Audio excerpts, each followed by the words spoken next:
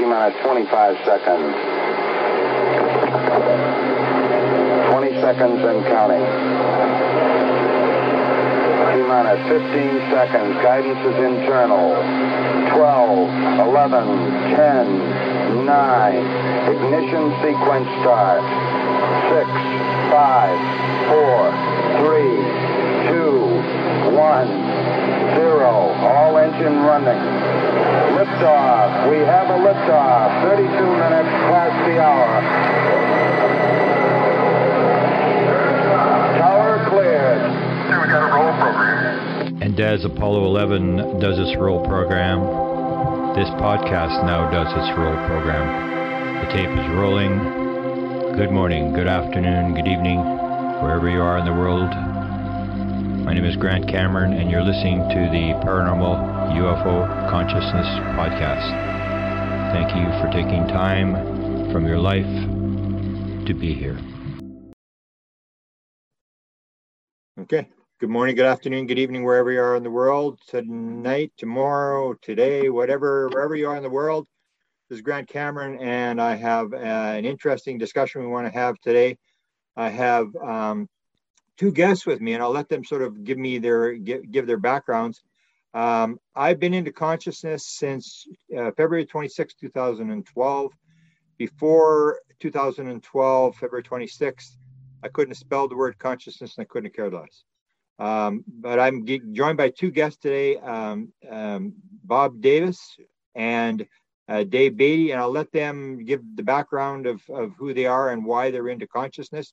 And then we'll get into a discussion I think is going to be fairly interesting about the importance of consciousness in terms of UFOs and in terms of reality, which I think is where I really want to go with it in terms of how does the world actually work. So go ahead first, Bob, and talk about your background in consciousness and UFOs and how you got here and what you'd like to get out of today's discussion.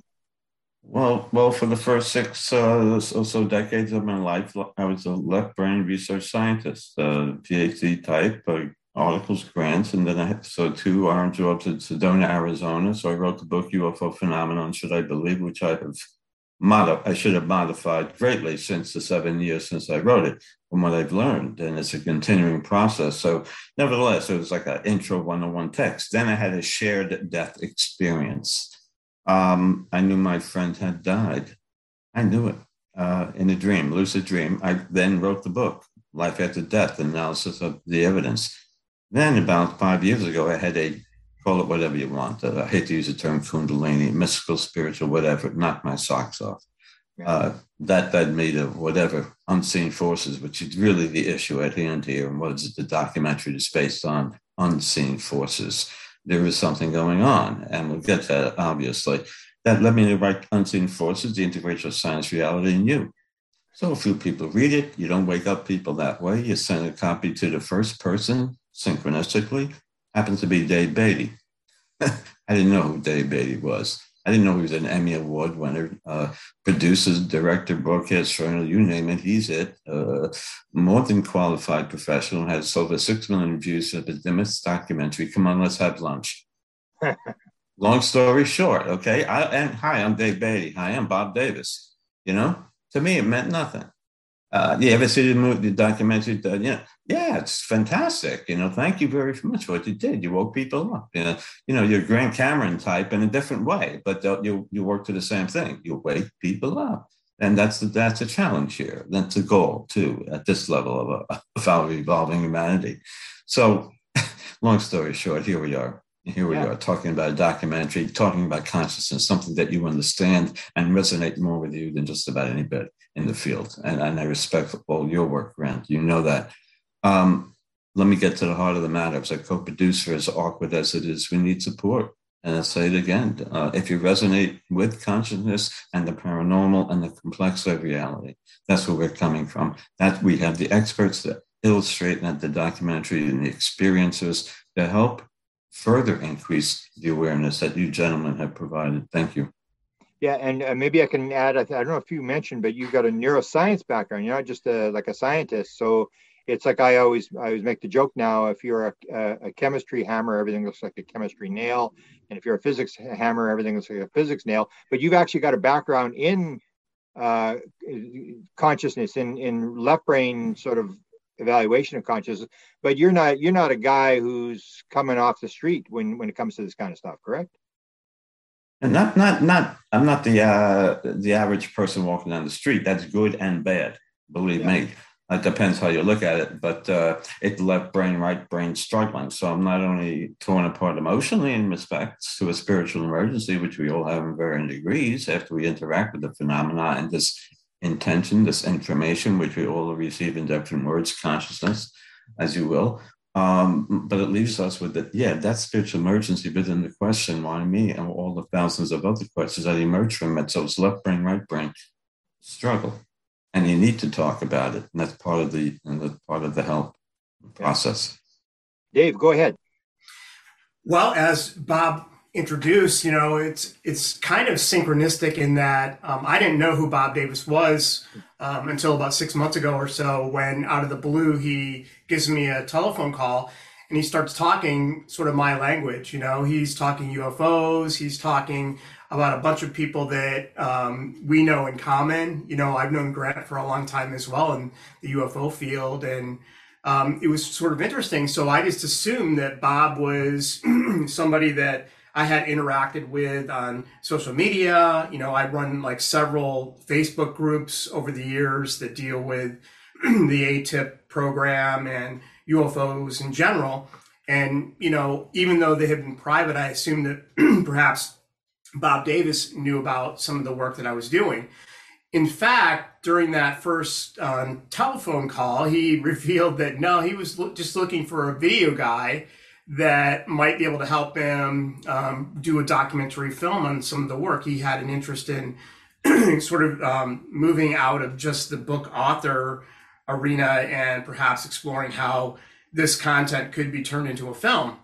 So during that first phone call, it was sort of interesting, and we talked a little bit about how a film is made, the structural part of it, the business part of it, how you can actually go from a conception to actually having a final product. And in that first conversation, I said, I think I said this before I knew about his book. Again, I can't tell you for sure, but I go, Bob, there's a famous quote that is, if you really have a pure heart and intention in this stuff, unseen forces will come to your aid, and this stuff will happen. Doors will open if you follow through. And he's like, let me send you my book. And so a week later, I get this book and I'm staring at it when I open the package, and the cover of the book is Unseen Forces. And it just gave me that, chill that, wait a second, that was like a conversation that we had that, took place, and I didn't know about his book. And fast forward to today where, we've been pursuing this topic together, and it's been a learning experience for me. I explained to Bob, going back before my filmmaking career, back to my adolescence, how I sort of first got interested in human consciousness, the human soul, and where we're from, where we go to. And ironically, I grew up in this small town in upstate New York where probably one of the most interesting couples began writing books on psychic phenomena channeled through a disincarnate entity they called Seth. He called himself Seth, and Seth even authored his own books channeled through the medium Jane Roberts and her husband Robert Butts. So I lived about a mile away from this couple in this small town called Elmira, New York. And I grew up there, and as an adolescent, I read all the books. Unfortunately, I just missed the bus by a few years because I was kind of like 14 when that group was taking place, and they had their meetings going on a weekly basis, monthly basis at her house there. So I had this keen kind of awareness of, what life really could be about, what we're about, why we're here, and so on. And that was kind of in the background. And, I did pursue a film and television career. And then fast forward to this discussion with Bob, and it kind of rekindled that interest in consciousness and what it really means.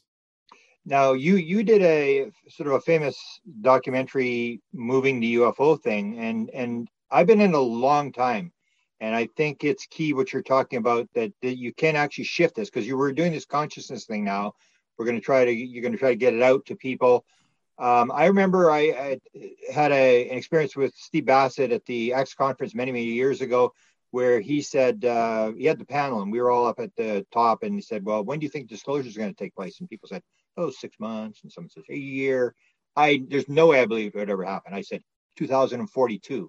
And Steve was actually very upset. It's like, how could you say this in front of all these people? And, and I never thought it would happen, but I know with your documentary and with what happened with the whole ATIP and the New York Times thing, people have to realize that this thing can turn on a dime, and that you figure like, it looks hopeless or whatever. But maybe you can talk a little bit to that about how do we get this, how do we sell this to people? How do we get this idea out in terms of shifting people's ideas? Because you know what it's like. I always make the joke that, Stanton Friedman, 61 years, I went through his files, and he had all these debates with famous skeptics. And he'd say, I was at Oxford University and 78% of the audience believed I won the debate.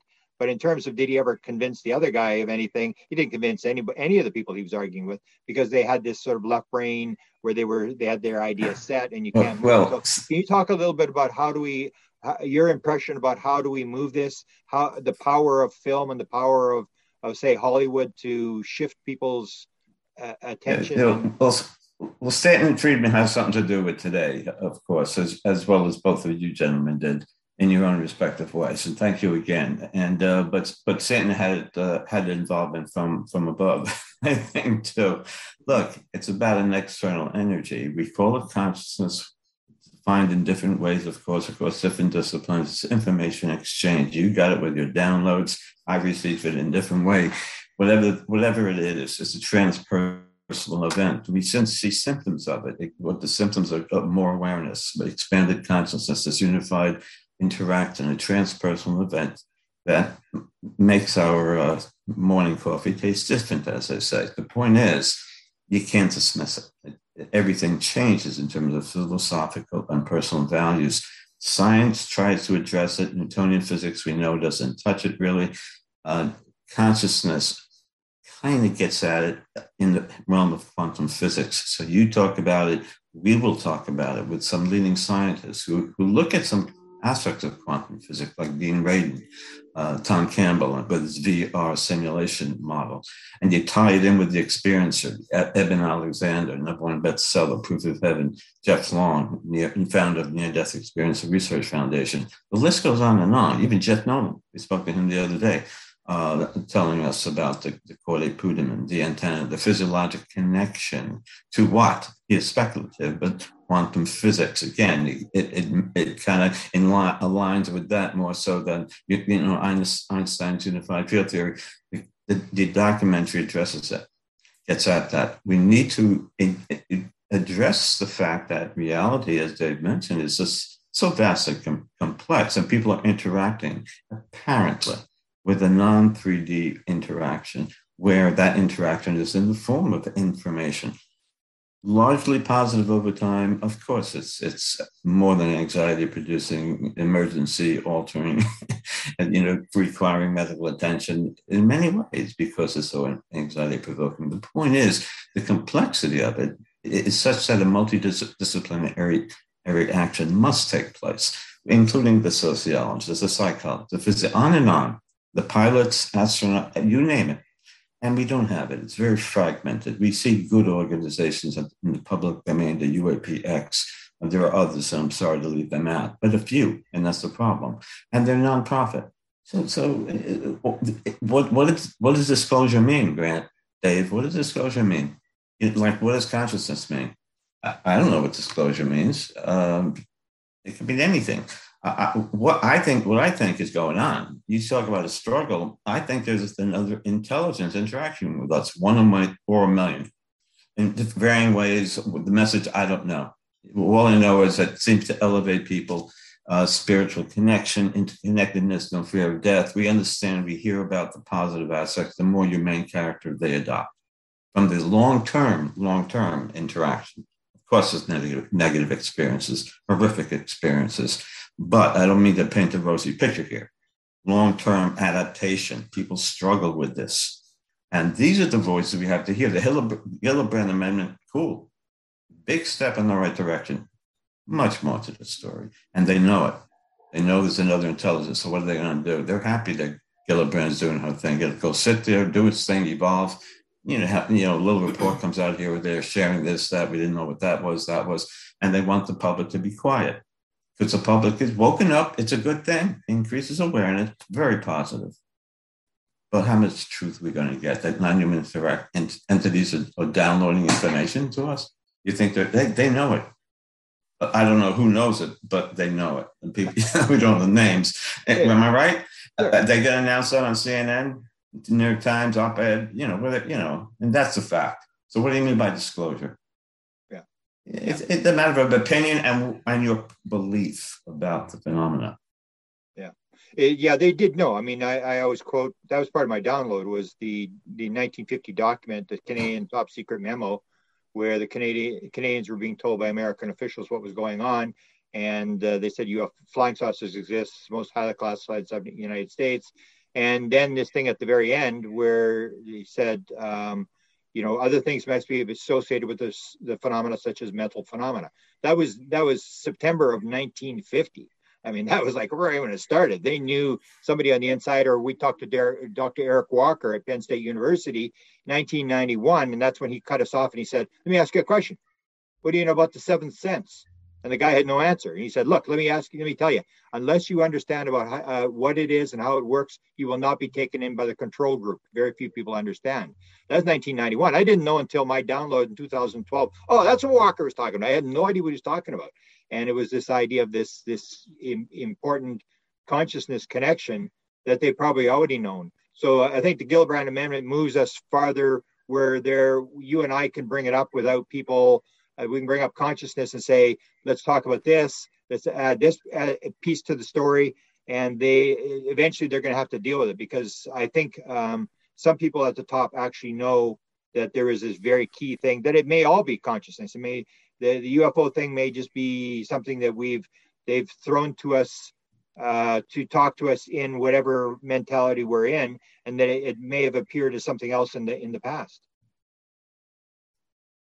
Yeah, I mean, I'll jump in here real quick and say, I'm not sure what disclosure is also, and will the U.S. government and the DoD through these, task force and offices that are being set up, and perhaps most of this information will be on the classified side, and the subcommittees that are looking at this material that's often being generated by DoD versus civilian sources, will the information ever come out to the public? There's some people that are active duty that have contacted me and said that they don't think that the majority of this information will ever reach the public. So I totally agree that we're going to see this discussion move forward.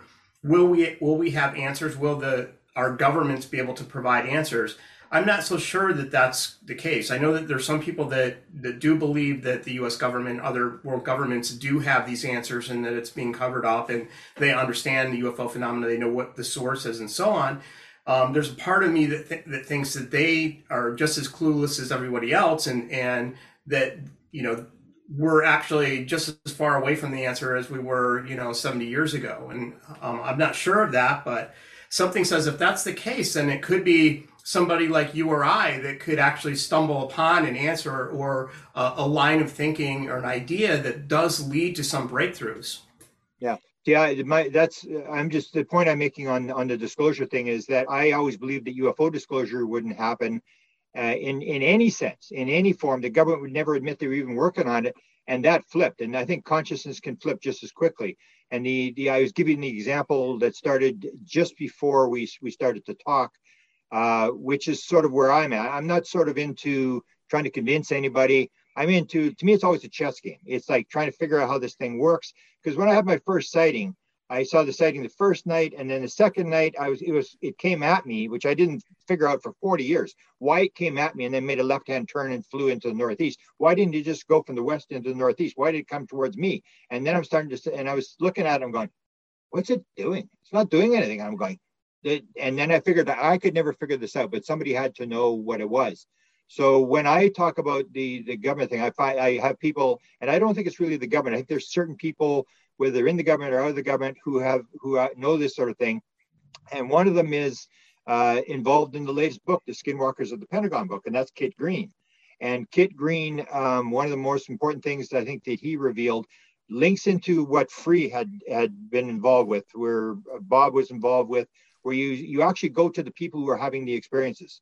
Forget about the lights in the sky and stuff like that. You go to the people who are actually interacting with the intelligence, whatever this intelligence is, and you start getting material from them. And in the Free survey, one of the things that was said was that 40% of all the people who had answered the question from this thousands of experiencers who answered said at one point during their experience, they knew the answer to everything in the universe. And another 20% say they knew the answer to everything about themselves.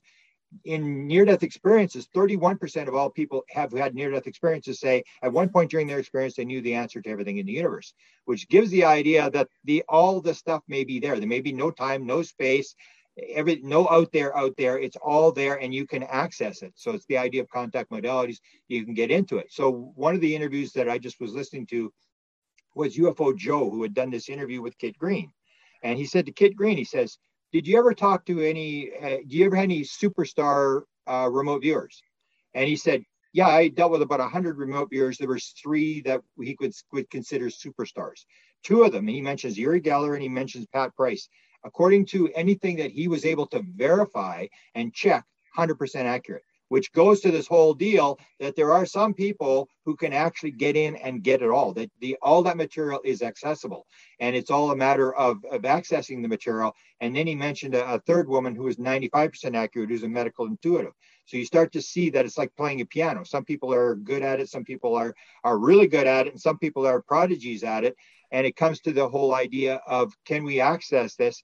Can we figure this out? Because it is accessible. All this material is accessible, but you've got to talk. Consciousness is information. Yeah, that experience and a million others. Dave and I spoke with Diane Hennessy Powell, leading neuropsychiatrist. I call her a freak. Vita includes Harvard, John Hopkins, ESP Enigma, that she wrote a book.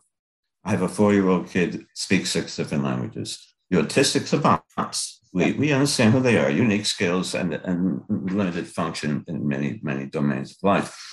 Give a 6-year-old a cube root of a 4-digit number, gives you an answer after 7 seconds, looking up in the sky, accurate to the 4th decimal point. Accessing an information field. Again, we see bits and pieces in so many different walks of life, from the biologic in the form of autistic savants, for whatever reason, to near-death experience, to UAPs, to being touched by a gray in a bedroom. So say people who are more well-balanced than I, who firmly believe that and are obviously transformed from that moment forward. The point is, people are lit. It's not a matter of contact modalities. It's the fact, I think, that this 3D body, from what they're saying, and I wish I knew like the back of my hand, and that's a struggle I deal with. I'm with Dave on that. I know where Dave lies. I'm a scientist at heart. I struggle with it every day, and I experience something that doesn't make sense to me, yet I know it's real. Why? Because my 3D brain, right? It evolved here, is experiencing like you did. ESP, mental telepathy, mental intention, call it the exchange of information. I would say that's a non-local event, right? Of course it is. Yeah. Quantum physics explains it. It's 4D, doesn't make sense to you. The brain doesn't make sense to you. We question that all the time. It comes in many different forms. We mentioned this transpersonal event. The free results said just that. And it said more than that. And I know people are critical of it, but it's based on 3,200 people. They claim their conscious of their interactions. No history of mental illness. It was written by I and Dr. Russ Scampone primarily. He's a statistical expert and experimental psychologist, so there's a lot of validity that have been proven that's built into it. It's accepted as a refereed reviewer. reviewers. It's very hard to get a journal article accepted. Yet, it's very rarely referenced within the field of ufology. It really is. You have, I know, because you're interested in consciousness. Not many people are, but it's a byproduct. We see it in UFOs, we see it in NDEs, we see it in OBEs. List goes on and on. DMT, 100%. David Luke just came out with a paper. 100% of people who do DMT, inhaling a small microdose of it, about 100% interact with non-human intelligence. Guess what? They all sense it was benevolent. Most people say that with UAPs too, of all shapes and sizes, clowns, sooty grays, and everything between. We know the story, but benevolent. UAPs, it varies. About 10-15% they're taken physically on board a craft. I know reproductive stuff goes on. It's all hell, but the hybrid stuff, we get some of that in the free study. The vast majority say it's like an OBE. You're floating up to a matrix. Make sense of that. Again, try to describe something 4D with a language system based on 3D meaning and information. It doesn't work. So when we have people provide us with qualitative information in respect to what's the essence of what you responded to, you get like, what you said, we feel this connected with the universe. The way that we describe night, what are they called? Hitchhiker's Down, Skinwalker book, and days, that's a popular term. We'll be kicking that around for a while. Point is, it's that complex. And that's disclosure. This happens when a pilot says, my whole family is being spooked out because I interacted with a 3D tic-tac. 3D, it gets so complex and at odds with what we understand reality to be, we can't help but wonder. And that's why we need the experts, at least. And they don't have answers, believe me. We're trying to tie pieces together, wake people up to consciousnessfilm.info. If you resonate with the concept of what we are talking about, the complexity and realistic nature of it all, that people indeed, all of us in varying ways, are experiencing and will continue to experience in varying ways. If you have deep pockets, you resonate with it. We need money, and I hate to beg, but this is the part of a producer. We need money to make it happen. Unfortunately, I hate to beg for 3D reasons. Otherwise, it goes nowhere. For 10,000, throw it on Netflix. 8 people watch it. Wake up the world. My book doesn't do it. I'm not in it for the money. If I get some, great. Kids, give it to the grandkids. It's a passion. Dave has it. He's lit. He's bright. And he knows it. He's learning a lot, like I'm learning a lot about production. And we are passionate. It will happen. But if somebody knows they're terminal, I'm sorry. We all die. And if it's your time, you don't want to leave it to the American Pyrotechnic Association and waste money, like I know some people do. Unless you're really into fireworks, give it to a good cause. Waking up people to the complexity of it all. And believe me, it's more complex than we can ever imagine. We are just scratching this Hillebrand thing. Cool. Scratching a surface. My gosh, scratching just the surface. It's still very positive. I'm glad you brought up Diana Hennessy Powell, because I knew her. I met her in 2012. One of the other examples of somebody you might want to try to stick on there is if you've seen the story of George Finn, who's an autistic guy. I think he's still alive in New York City. This is the guy they had on 60 Minutes where they asked him the left brain stuff. What's 2 times 3? And he goes, would that be 7? And what's 5 times 7? And he goes, would that be 50? And then they ask him, what's the third Wednesday in the year 1 in April? And he says, oh, that's a Tuesday. And they're 100% right, which is with this idea that you can actually pull the stuff out of a field. And when people see that kind of stuff, then you start to realize it's much more complex than what people think. We haven't got, I always say it's going to be, way less physical than people think it is. It's going to be way more spiritual than people think it is, and people aren't going to like that. And it's going to be 1,000 times more complex. The more I look at it, the more complex this thing gets and the more involved. But I still think you got to go to the people who are actually having the experiences, even this idea of the hitchhiker. So people have the hitchhiker and they want to turn it into this evil thing, these hitchhikers. Well, anybody who's done any sort of paranormal research knows that you have ghosts. It's the same thing. You have the hitchhiker effect. It deals with all paranormal phenomena. I was just doing Paul Davids, who did the book about his friend in Hollywood who dies, and he does this study of all the stuff that happens after this guy dies. And the hitchhiker stuff is happening all over the place. It goes from one person to another person to Gary Schwartz and all these people, and it just bizarre as can be. But it's all the same sort of phenomena. But the people who are having the experiences, I think, are part of the message. They are part of the thing that we got to look at. Because, and I'll give you another example. When I talk to people, you talked about people being on the ship. So then I used to believe that. And then I would say, okay, when they're on the ship, then I would say to them, okay, so you're on the ship? Yeah. You saw an alien? Yeah.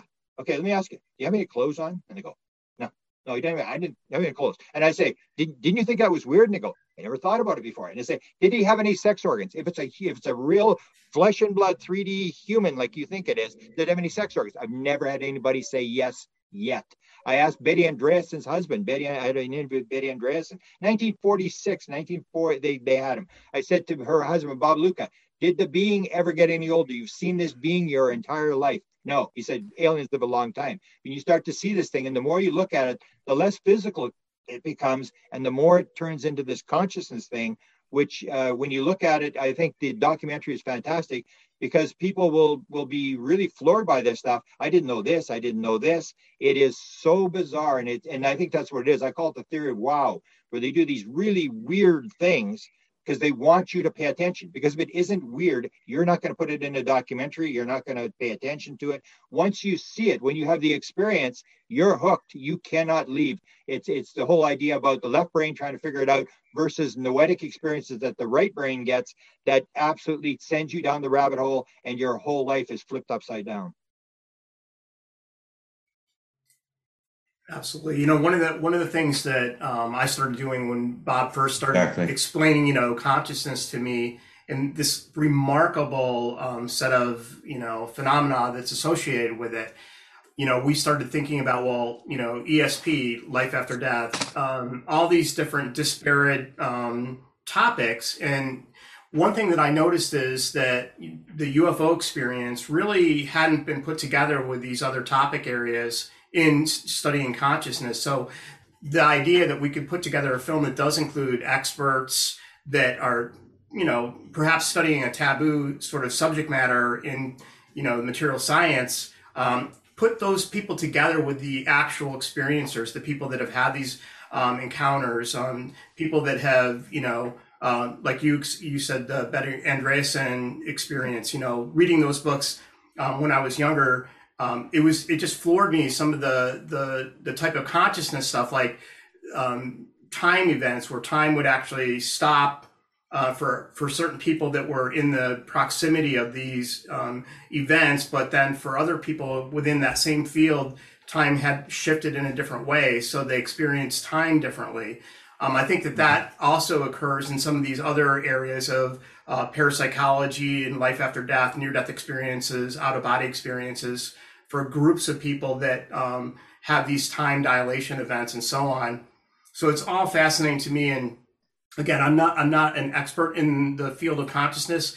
The first thing that I discovered when I started looking at it is that science does not believe that consciousness is a primary force in the universe. They believe that our consciousness or our souls emerges from our brain structure, so that we don't have consciousness until we're, you know, conceived, and then our brain creates our personalities, the you, I, me. And that, you know, I was kind of floored by that, thinking that, you know, I thought that it was kind of an unanswered question that perhaps they just didn't know and didn't address it. But I think that neuroscience does teach that this electrochemical structure in the brain creates our consciousness. And when I started looking at it, and some of the researchers that Bob introduced me to, I found out that they were beginning to look at it to say that, you know, consciousness may be a primary force, where consciousness exists before our physical universe and our physical bodies emerge on this planet, for instance. And to me, that resonated a lot, because I think for many of us, we contemplate our lives here and we think, you know, is my personality, is the personality of my loved ones and so on, does that continue? Does it exist before I'm born? Does it exist after I die? You know, when we dream and so on, is our consciousness leaving our physical and interacting with other realms and people that have UAP experiences or life after death experiences? Is that consciousness somehow interacting with another realm of existence? And those are the questions that really started exciting me about this project, because I had contemplated those questions and heard the stories of experiencers and so on that really intrigued me. I don't have a personal experience with it, so I wanted to hear those stories from other people.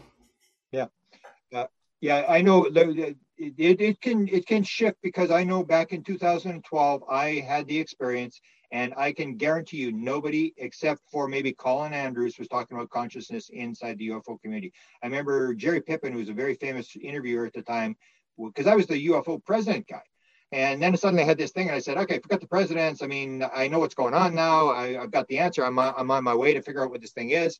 And I was totally revolutionized. And he said, Grant, I can't believe you've done this. I said, what do you mean, Jerry? He said, I can't believe you've given up the president guy to go to this woo-woo stuff. And I said, well, Jerry, I'll tell you what, I didn't actually go there. I kind of got teleported there. There was no way I wasn't going there. And I can remember, if you have remember Jill Bolte Taylor, who was the neuroanatomist from Harvard, who had this left brain hemorrhage thing where she was out in the universe, she was one with the universe and stuff like that. And she describes this experience of 7 weeks with no fear whatsoever. And what does she say? She said, you couldn't talk about it. You could not talk about consciousness. So we've come a long way. And I make the joke that even in ufology today, people talk about consciousness because they know it's a buzzword. You better talk about it. Even though they haven't got a clue what they're talking about, they're starting to use the word. We're starting to make a shift here where every time they bring up say a UFO case, I'll bring up the paranormal aspect to it and say, you know, even this thing with the blue orbs. So they have the blue orbs, these blue meanies at Skinwalker Ranch, and Betty Andreasen had the blue orbs back in the 1960s and 50s and whatever. And they actually, and in one regression, they said, "Do you think the blue orbs are protecting you?" And she said, "Yeah, I think they are."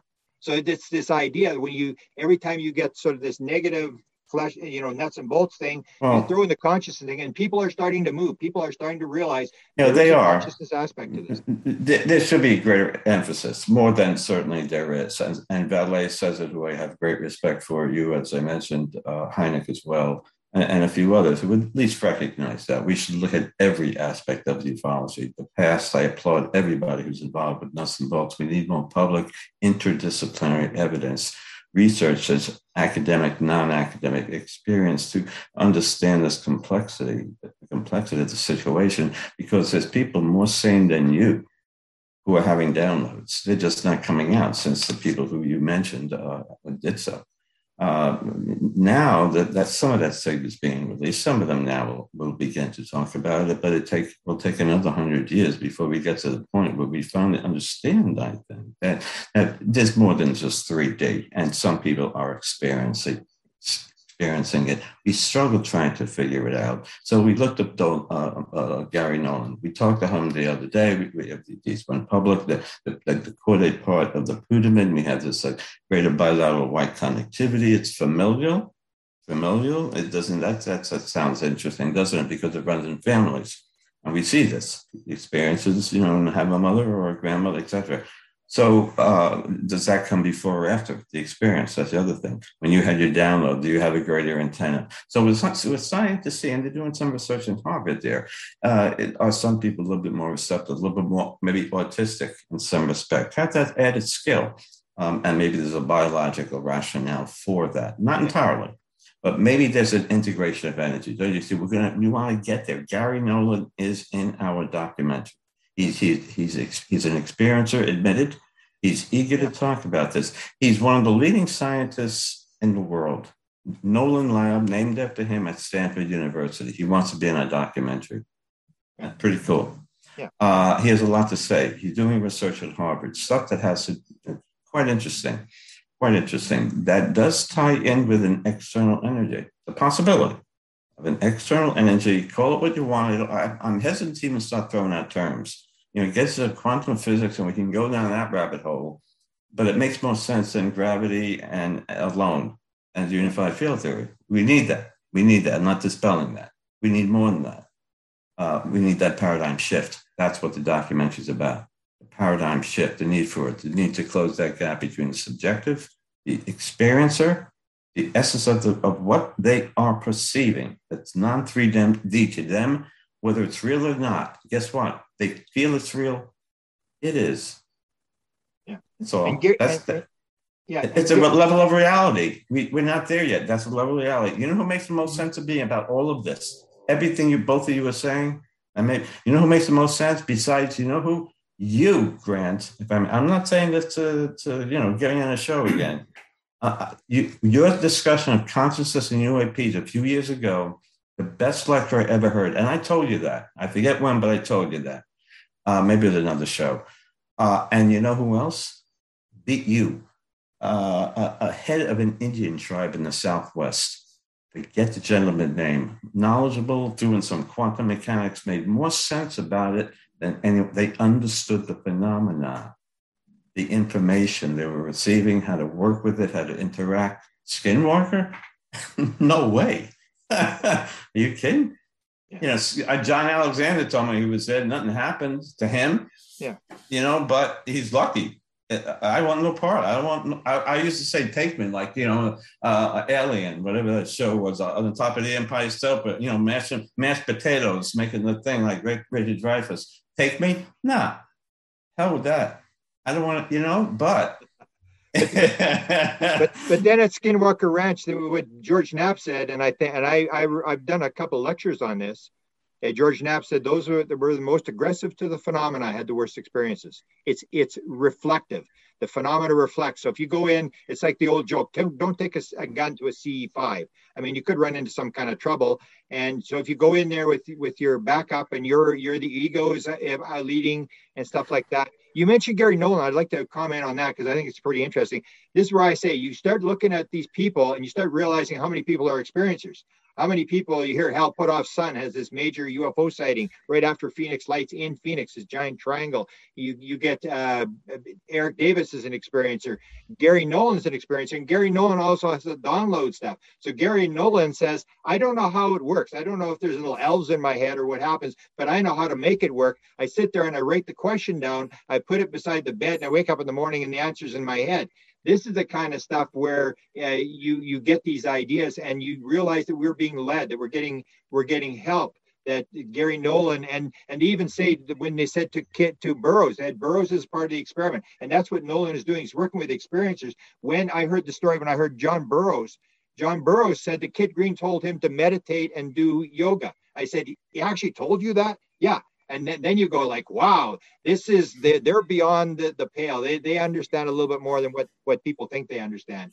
But I acknowledge the fact that they're working with experiencers and trying to figure out how are these people tapped in? Are the antennas? What's going on? And who are we dealing with? Because in the end, you can look at all the lights in the sky, but until you talk to the people who are interacting with the intelligence, whatever this is, you're not going to go anywhere. It's sort of scary. I was reading a little bit about the study that was done that Gary Nolan participated in, that they even talk about some interactions with these experiencers that, like John Burroughs had, that sort of damaged him physiologically. And they talk about some people that had close encounters and close proximity to phenomena that somehow created brain abnormalities, or that, So again, I think that Gary said that some of this stuff isn't really available to the public right now, and even some of his research was eventually closed off to him because it was, a three-letter agency or something that was funding the research. But while that's troubling, and I think people hear about the Skinwalker Ranch phenomena as well, and they, kind of lean towards those experiences that were negative, there's also, I think, a really positive thing, and maybe I'm not sure what that is, what that field interaction is that could potentially harm somebody, harm our bodies if we got too close to this structure or whatever it is. That's this, UAPs. Are they, nuts and bolts craft? Are we observing something that's more like a two-way mirror where what we perceive isn't necessarily it's an optical illusion, or we're seeing a reflection, so to speak, of what our own psyche can generate versus what this object is or what this event is. And so, I think that there's like a very interesting transition from this physical description and studying the physical side of it, but then also looking at, what are the consciousness elements of these experiences. And so many of the people that have these experiences, for instance, they may report telepathic communication. And not only telepathic communication, but if you look at the reports, there's oftentimes very similar kind of messages or very similar types of themes that go on. And so, usually that's just ignored when you look at the cases. They're studying the physical, description of the craft, what happened, trying to see if there's evidence and so on, studying the physical remnants on the ground. But people that have these experiences, oftentimes it continues onward after the events. It goes on for years and years, as many people know, familiar cycles with what used to be called the abduction experience, going back to the first people that were studying that. And they found that it did go on and on and on. So, I just think that there's so many aspects of that particular subject that do transition into the area of consciousness, and it just really hasn't been studied very much. And I'm hoping that this film will maybe illuminate that a little bit more. Yeah, that's right. And that's why when Strauss and Mack spoke and compared their notes of DMT users versus those who were abducted in 340 people, they compared their notes of the essence of the experience. Strassman said he was blown away. Both of them were, by the similarity of the experiences. There is that consciousness component, Dave. Yeah. Look, we talk about now uploading consciousness to computers, don't we? That's things like we're going to be gone. It's going to happen, but it sounds like it's going to happen. I don't know if you can really capture that and put it in a computer. But if someday they can, they're talking about stuff that it gets into almost like VR.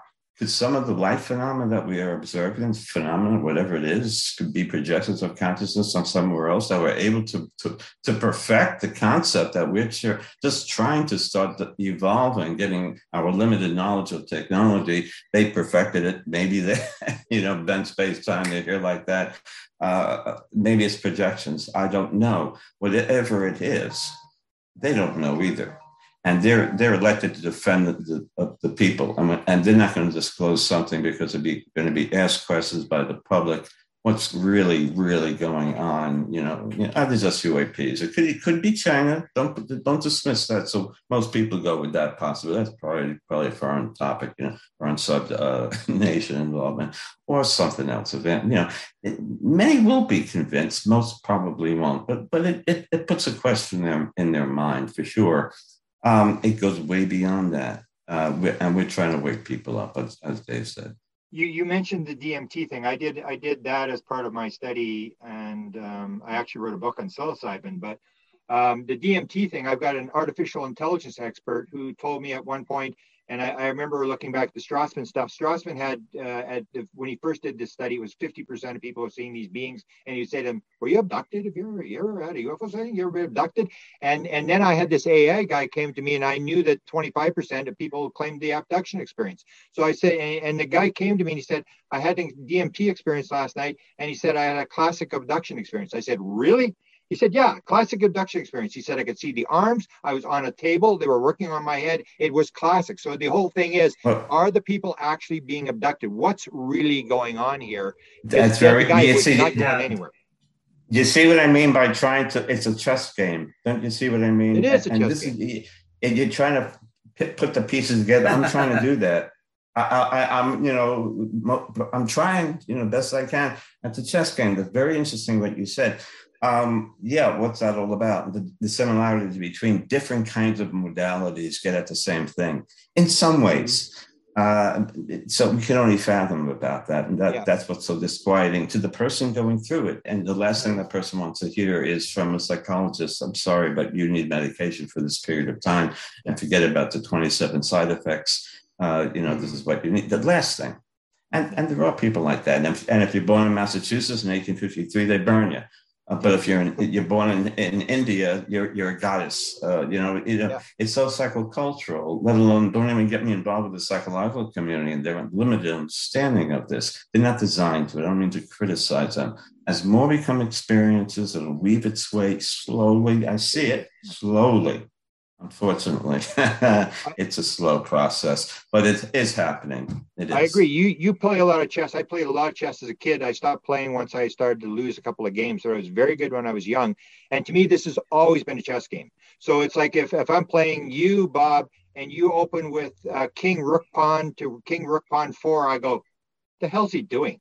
And it's like the anomalies. And that's what Gary Nolan says. I look at the 5% of the anomalies that I can't figure out, because that's where the discovery is. So when you see something really weird, that's why they call it the trickster phenomenon. That's why I call it the theory of wow. Why did you do these really weird things? Because they want to stop you and you go, what is going on? And when you start to go down that aspect, so you're looking at the anomalies, and as you play chess, you don't worry about a lot of people play chess. I'm playing this game, I'm going to do the thing. You sit there and you watch the guy make a move, and you figure out, why is he making that move? What's he thinking? What is he seeing? And you don't move that piece until you know what the other guy's doing, and then you set a trap for him or whatever. And I think this phenomenon is the same thing. It's looking at the anomalies, looking at the weird things that don't make sense.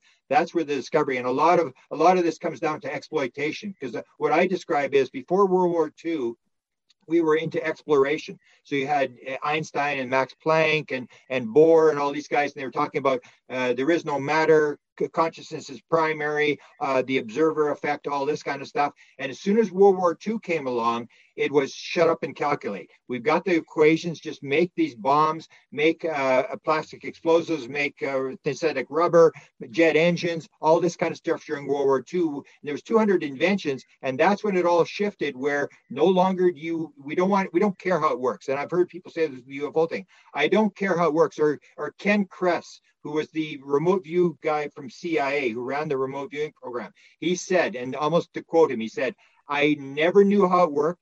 I don't know how it works. I don't care how it works. The only thing I was interested in is, does remote viewing work? And if it does, how do I make it operational? And that's what we're doing. We're doing this shut up and calculate thing, is how do we get some technology? How do we get this kind of stuff?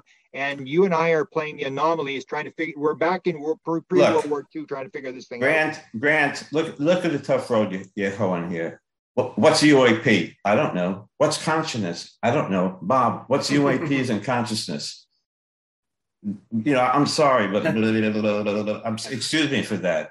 Transcribe that, computer. But it's real, right? I mean, it's like we know it's real, but we don't know what it is. We know all of these things are real. So exactly, no, that's exactly right. We know there was a physical component to it. That's true. But you just said it. The answer: remote viewing. It takes one white crow, one person to bend the spoon legitimately. That's all you need. I'm sure they threw Ingo Swann at the things in the sky. I'm sure they did. Rumor has it he didn't like what he saw. Let's not go there. I wouldn't do it again. Yeah. But that's all you need. And I know it's a rare skill. People claim it. What does out of body mean? What does NDE? Well, NDE, we do have criteria, thanks to Moody, Grayson, etc. But what do you mean by an OBE? What do you mean by the Kundalini? What do you mean by UAP? Most of the things about UAPs, I'll tell you, it gets me into these luminous area phenomena. I hate to bring up plasma. It's a long shot. I mentioned other shows. I don't know if it's completely discounted. Let me go through this quickly, please. Unless you know that intelligence and plasma are not connected. And I look at the pieces like a chess player. Quickly, David Bohm, student of Einstein, you mix some electrons with plasma and the fourth thing of matter, along with solid air, liquid, and comprises what 99% of the universe. The point is, you add some electrons to it. He described it as a life form. It had life properties. Fast forward, plasma physicists at Russia came to the same conclusion and then some. Plasma, life form, cellular material. Harvey Rutledge, Project Identification, Unit Story, studied the luminous lights in the sky in Missouri back in the 80s for decades through the scientific method out of the conclusion. They're intelligent, willful intention, purpose. Okay, all right. What?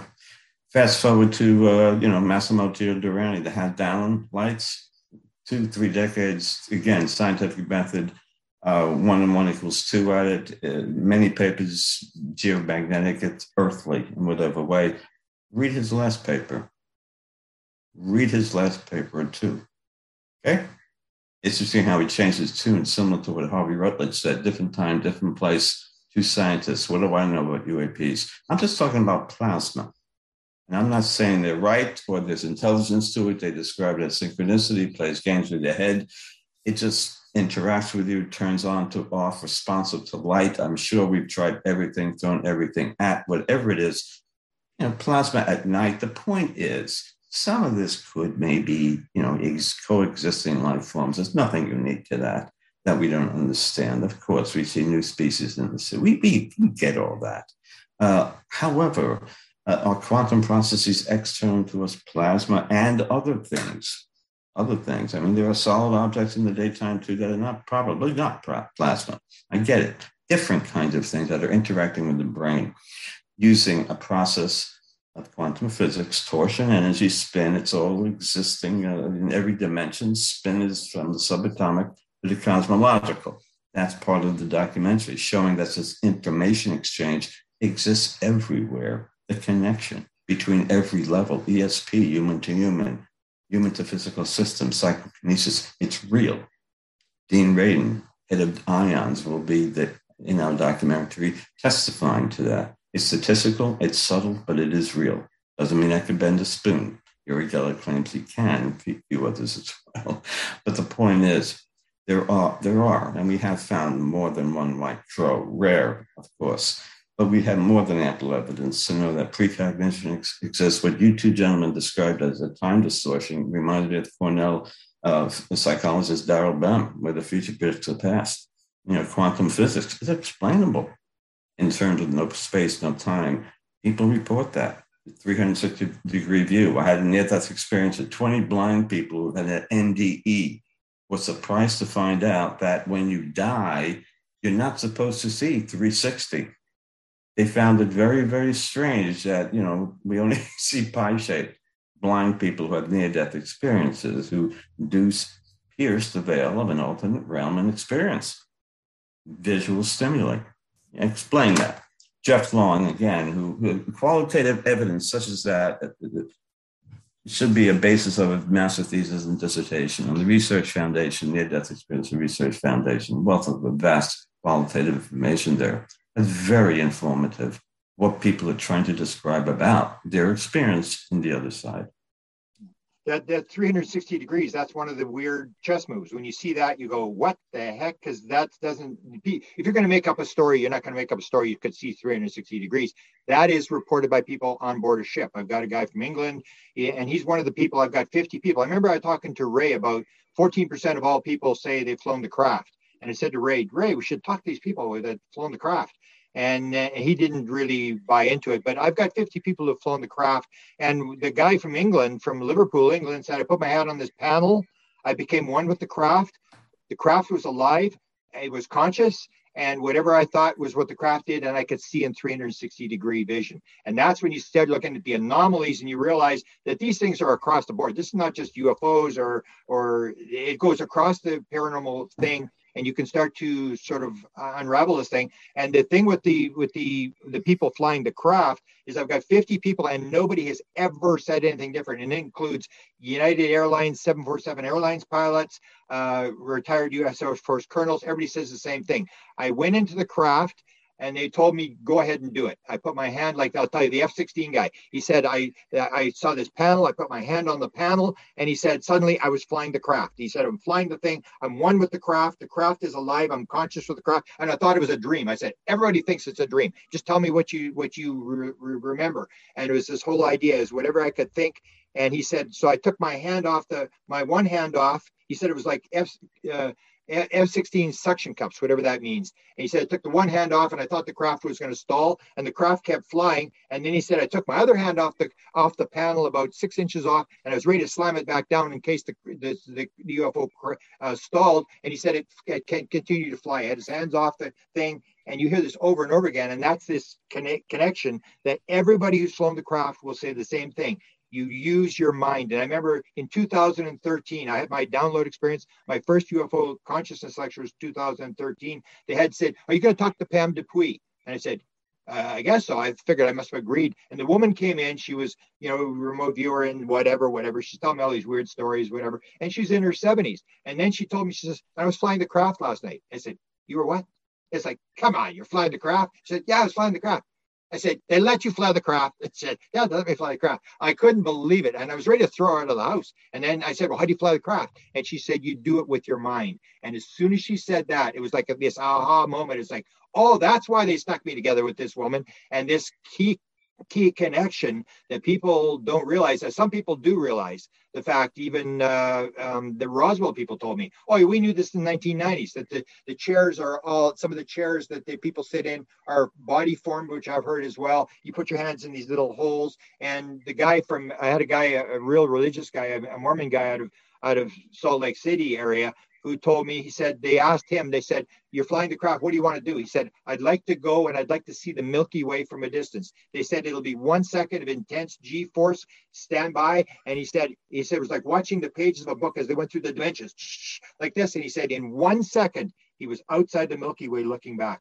And you hear this over and over again. So when someone says they've flown the craft, they say, hang on, start from the beginning, don't miss anything. And I record it, and everybody says identically the same thing. And you start to get these things about 360-degree vision, about consciousness being primary, the craft is alive, it's a live organism and stuff like that. And to me, that is, so when I had my experience in 2012, it was almost like I was being guided, because I had no interest in the subject, same as I had no interest in UFOs when I had my UFO sighting. They threw me down the rabbit hole, and then all these people started to appear in my path. And it's almost like I've been given all this material as it comes in.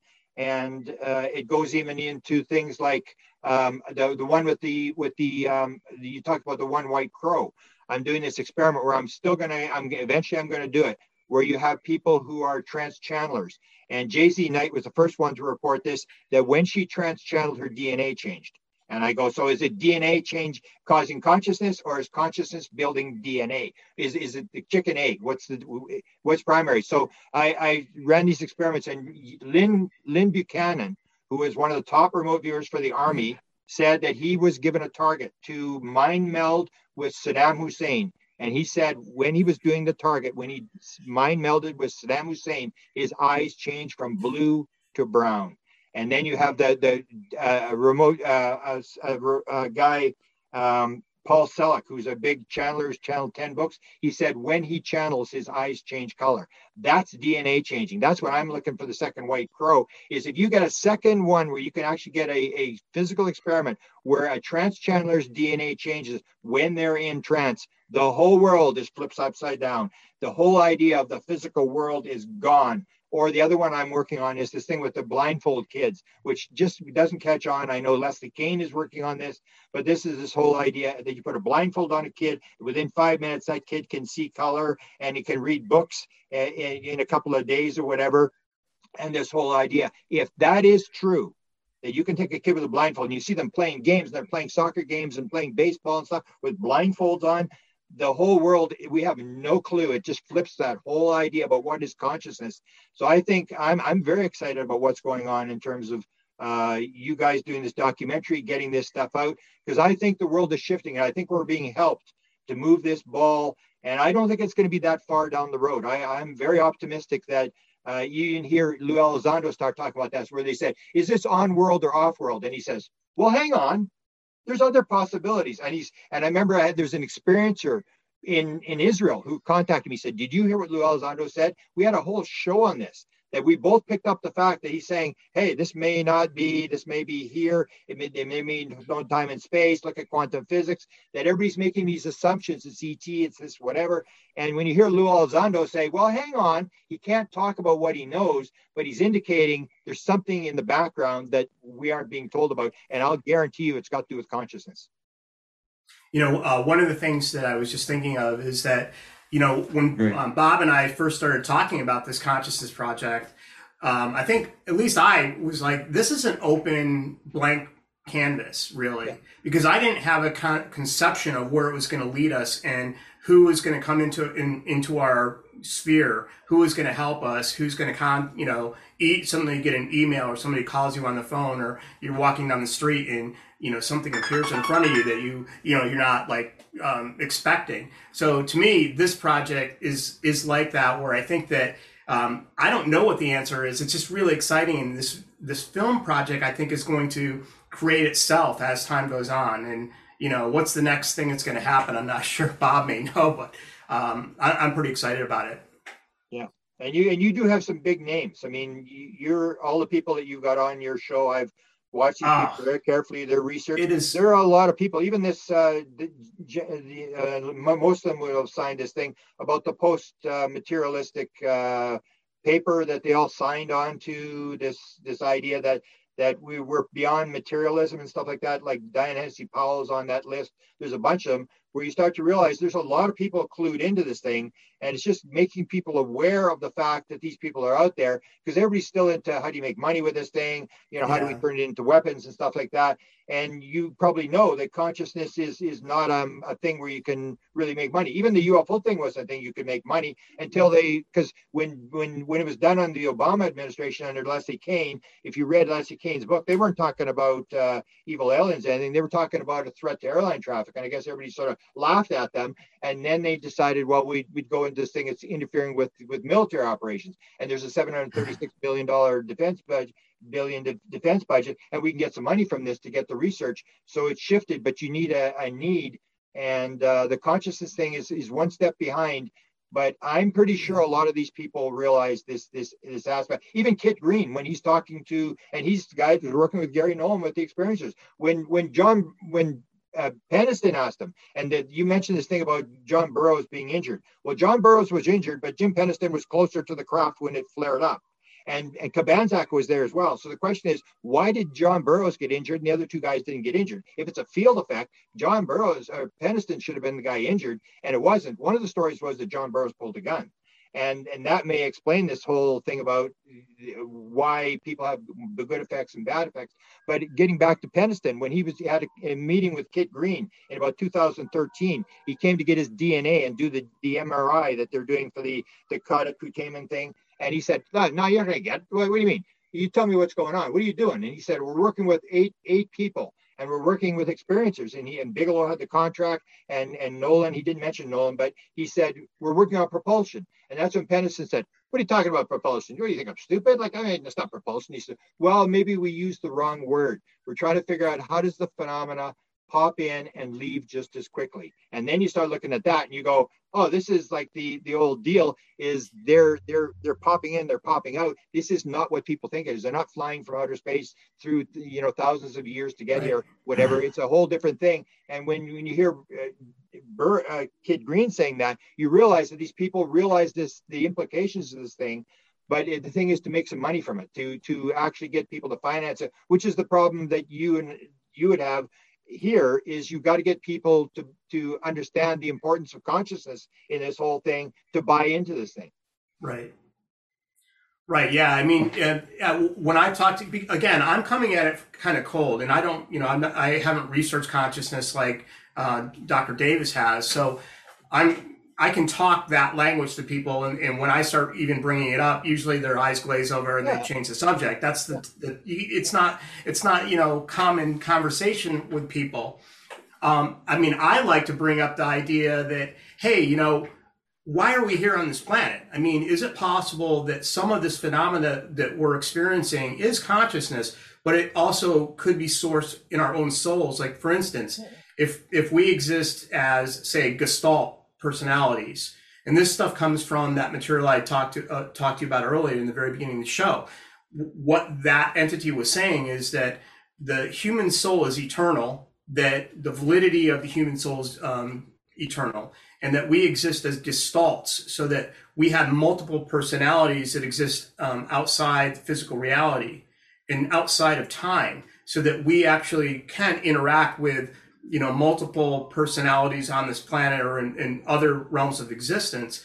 And so we have a reason for being here. So if that is remotely true, that we exist outside of time, outside of this physical dimensional space that we live for 100 years or so, could it mean that then there's forces that we are involved with personally, perhaps, ourselves or other family members that go back millennia, that we are involved in other activities that we're not even aware of, and it has repercussions, and there's reasons for these long-term events to occur, and these events are happening. We do have free will, but we are interacting with this other realm of existence that's outside physical space, so that when we're seeing these like strange phenomena, for instance, paranormal phenomena or UAP, is that evidence that we're seeing a bridge from another realm of existence to physical reality? And that's why it's unexplainable at this point, because obviously modern physics and science would totally discount anything outside of that reductionist physics, creating the universe and the laws and so on, that can't happen. There can't be, another dimension outside of time that could come through dimensionally into this space. But my contention here is that we may have more responsibility in some of these things that we're experiencing. So if something happens, it may seem that this is a random event just because we don't have conscious awareness of what it is. But maybe we do interact with that in some way. Perhaps when we fall asleep and we dream, we're more aware of what's going on. Or, before or after our lives here, we're aware of what's taking place. But during this time on Earth, we're just completely, purposely blind to all of that. We can't see this kind of evolution in humanity that's taking place. But, I have great faith that as time goes on, that we're going to become more and more aware of the true nature of the human soul and why we're here, what it means to die, what it means for our loved ones that have passed on. Are they just gone? Are they vaporized as our brains die off? Because as science says, it's just a electrochemical effect of our brain. Or is there actually hope that, we do survive bodily death? And I think that this film kind of looks at that whole subject area. And if one thing that I can do by telling the story or letting some of the experts explain this is give people hope that, hey, yeah, science may one day bridge this idea that there is, consciousness outside of our physical body, and that they will eventually get to a point where it can even be explained through quantum mechanics or some other advanced paradigm in science. Let me comment on that, because one of the biggest interviews I ever did that I was most happy about is I did the interview with Leslie Kean. So Leslie Kean is the one that wrote the big article for the New York Times that blew the UFO thing wide, and she was into physical mediums. I'm into physical mediums because this is a key. It's one of the pieces on the board you got to watch because it tells you a lot. And I said, Leslie, tell me the story about the hand. Did it actually happen? She said, yeah, it actually happened. And so this is the whole thing. How does the phenomena come into the world and leave, go back into wherever it is? And I always remind people the thing that quantum physics, I think it's generally accepted. There may not be time and space. And as John Wheeler said, there may be no out there. It's all in your head. There is no out there. It's all happening here now at the same time. And that sort of blows everything. But Leslie Kean, when she said, well, the table was there. And she said this happened a number of times. The table was there. And she said this sort of watery stuff would come up on the table. And this hand appeared. And she said she felt it. And I said, did it feel? She said it was absolutely a real hand. It was warm. She could feel the knuckles and sort of stuff like that. And then it banged on the table. And then it just disappeared. And that's why I say, and Leslie Kean is not off the street person. She's a top person. This is Leslie Kane saying this from the New York Times. Said, I saw this a number of times. I touched the hand and it went back in. So it comes into the physical world, it manifests in the physical world, and then it goes back again, which is exactly what Yossi Ronan said in an experiencer in the Israel said. They told him, when we come into your world, we have to take on a body. We can take on any type of body we want, but we don't have to. You can do the same thing. You just don't know it yet. And it's this idea that may not be as physical as we think it is. And I think quantum physics, the whole leading edge of what modern kids are going to believe, because what's going to happen is, as Max Planck says, it's one funeral at a time. Things do not advance by convincing people. They're convinced by new ideas coming in, and the young people adopt it and they go. I think that the young people already would generally concede that time and space is probably an illusion. It's all happening here and now. It's like a deck of cards, and it's not the physical world. So I think the physical world is just, it's a matter of time till it sort of fades away. That we've even you mentioned the thing about the reincarnation. According to the Free Survey, 25% of all people said that they had the beings had talked to them about past lives, about reincarnation. And that Mac has one experience where he's talking to one experiencer and said, when did you first meet them? Oh, they were in my last life. And you start to see this, you start looking at the literature and you realize that this is probably going to be true, that it's coming across. And that's where I always ask the question about, did it have sex organs? Did it have a mouth? Did it have a nose? Did it have a belly button? Did it have nipples? Did it wear clothes? Why do ghosts wear clothes? Mm-hmm. But why are you asking it? Yeah, you see, you should be asking. I applaud you for doing that. You're asking the right questions, getting at the essence of the experience, integrating science as subjective with the physical, which is what we're discussing. And they're doing that in some studies, limited, fragmented by only a few, unfortunately. That's why we need social anthropologists and linguists looking at that, psychologists, asking those questions, trying to make sense of the language. What's the thought process, the concept that they're trying to express with the limited vocabulary of their true feelings in order to tie it in. And that's what Luke and a few others are trying to do with NDEs, with some degree of success, limited in nature, and DMTs, trying to, again, understand or try to quantify as best as possible. And unfortunately, we can't with consciousness unless everything is conscious at some level, and probably is. Information exchange from desk, don't do it again, it's painful, to everything else. We're getting some information from some source all the time. Maybe not when we're sleeping, but that's another story.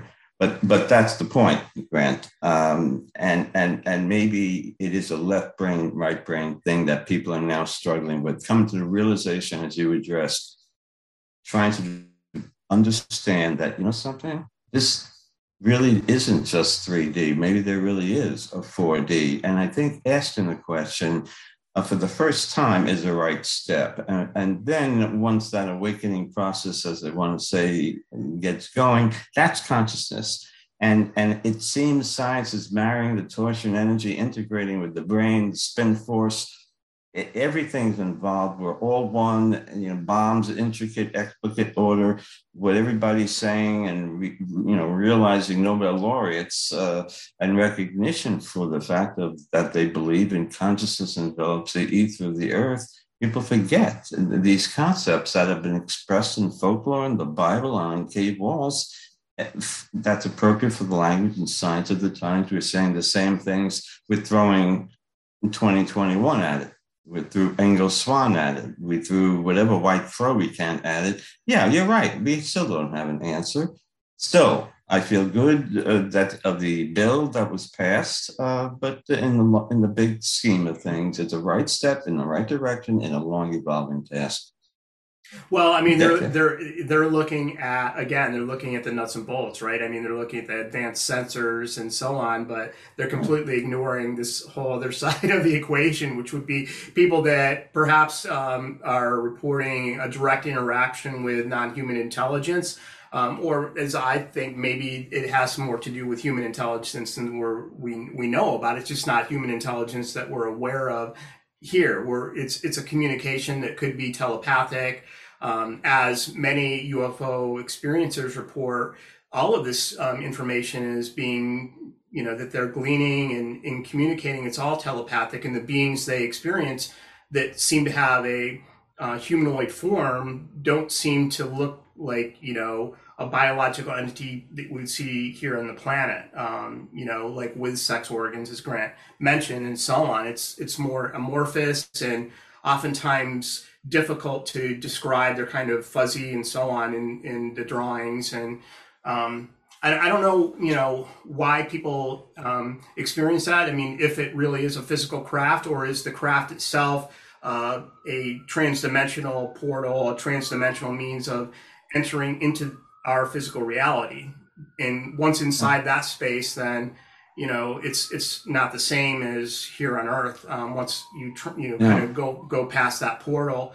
One of the things I was thinking of when we were talking to Diane Hennessy Powell, one of the things that just kind of made my jaw open, and I didn't know this, and this is the first time I heard this about sort of memory and consciousness, because she's looking at it from a neuroscience perspective of what is consciousness, how do we interact with consciousness.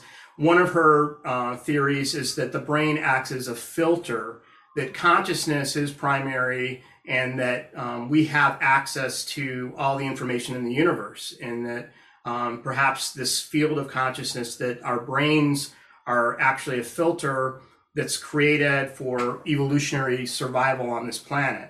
So in other words, it's actually filtering out everything except a very finite amount of information that we use to survive.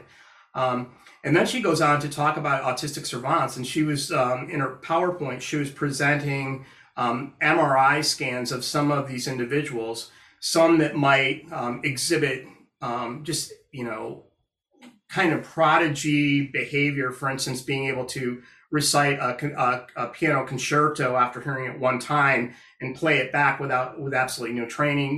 There's individuals that have those skill sets. And then she would juxtapose that with an MRI of the brain, which would show, vast areas of the brain that are just filled with fluid. And most of the cerebral cortex and stuff is missing in some of these individuals.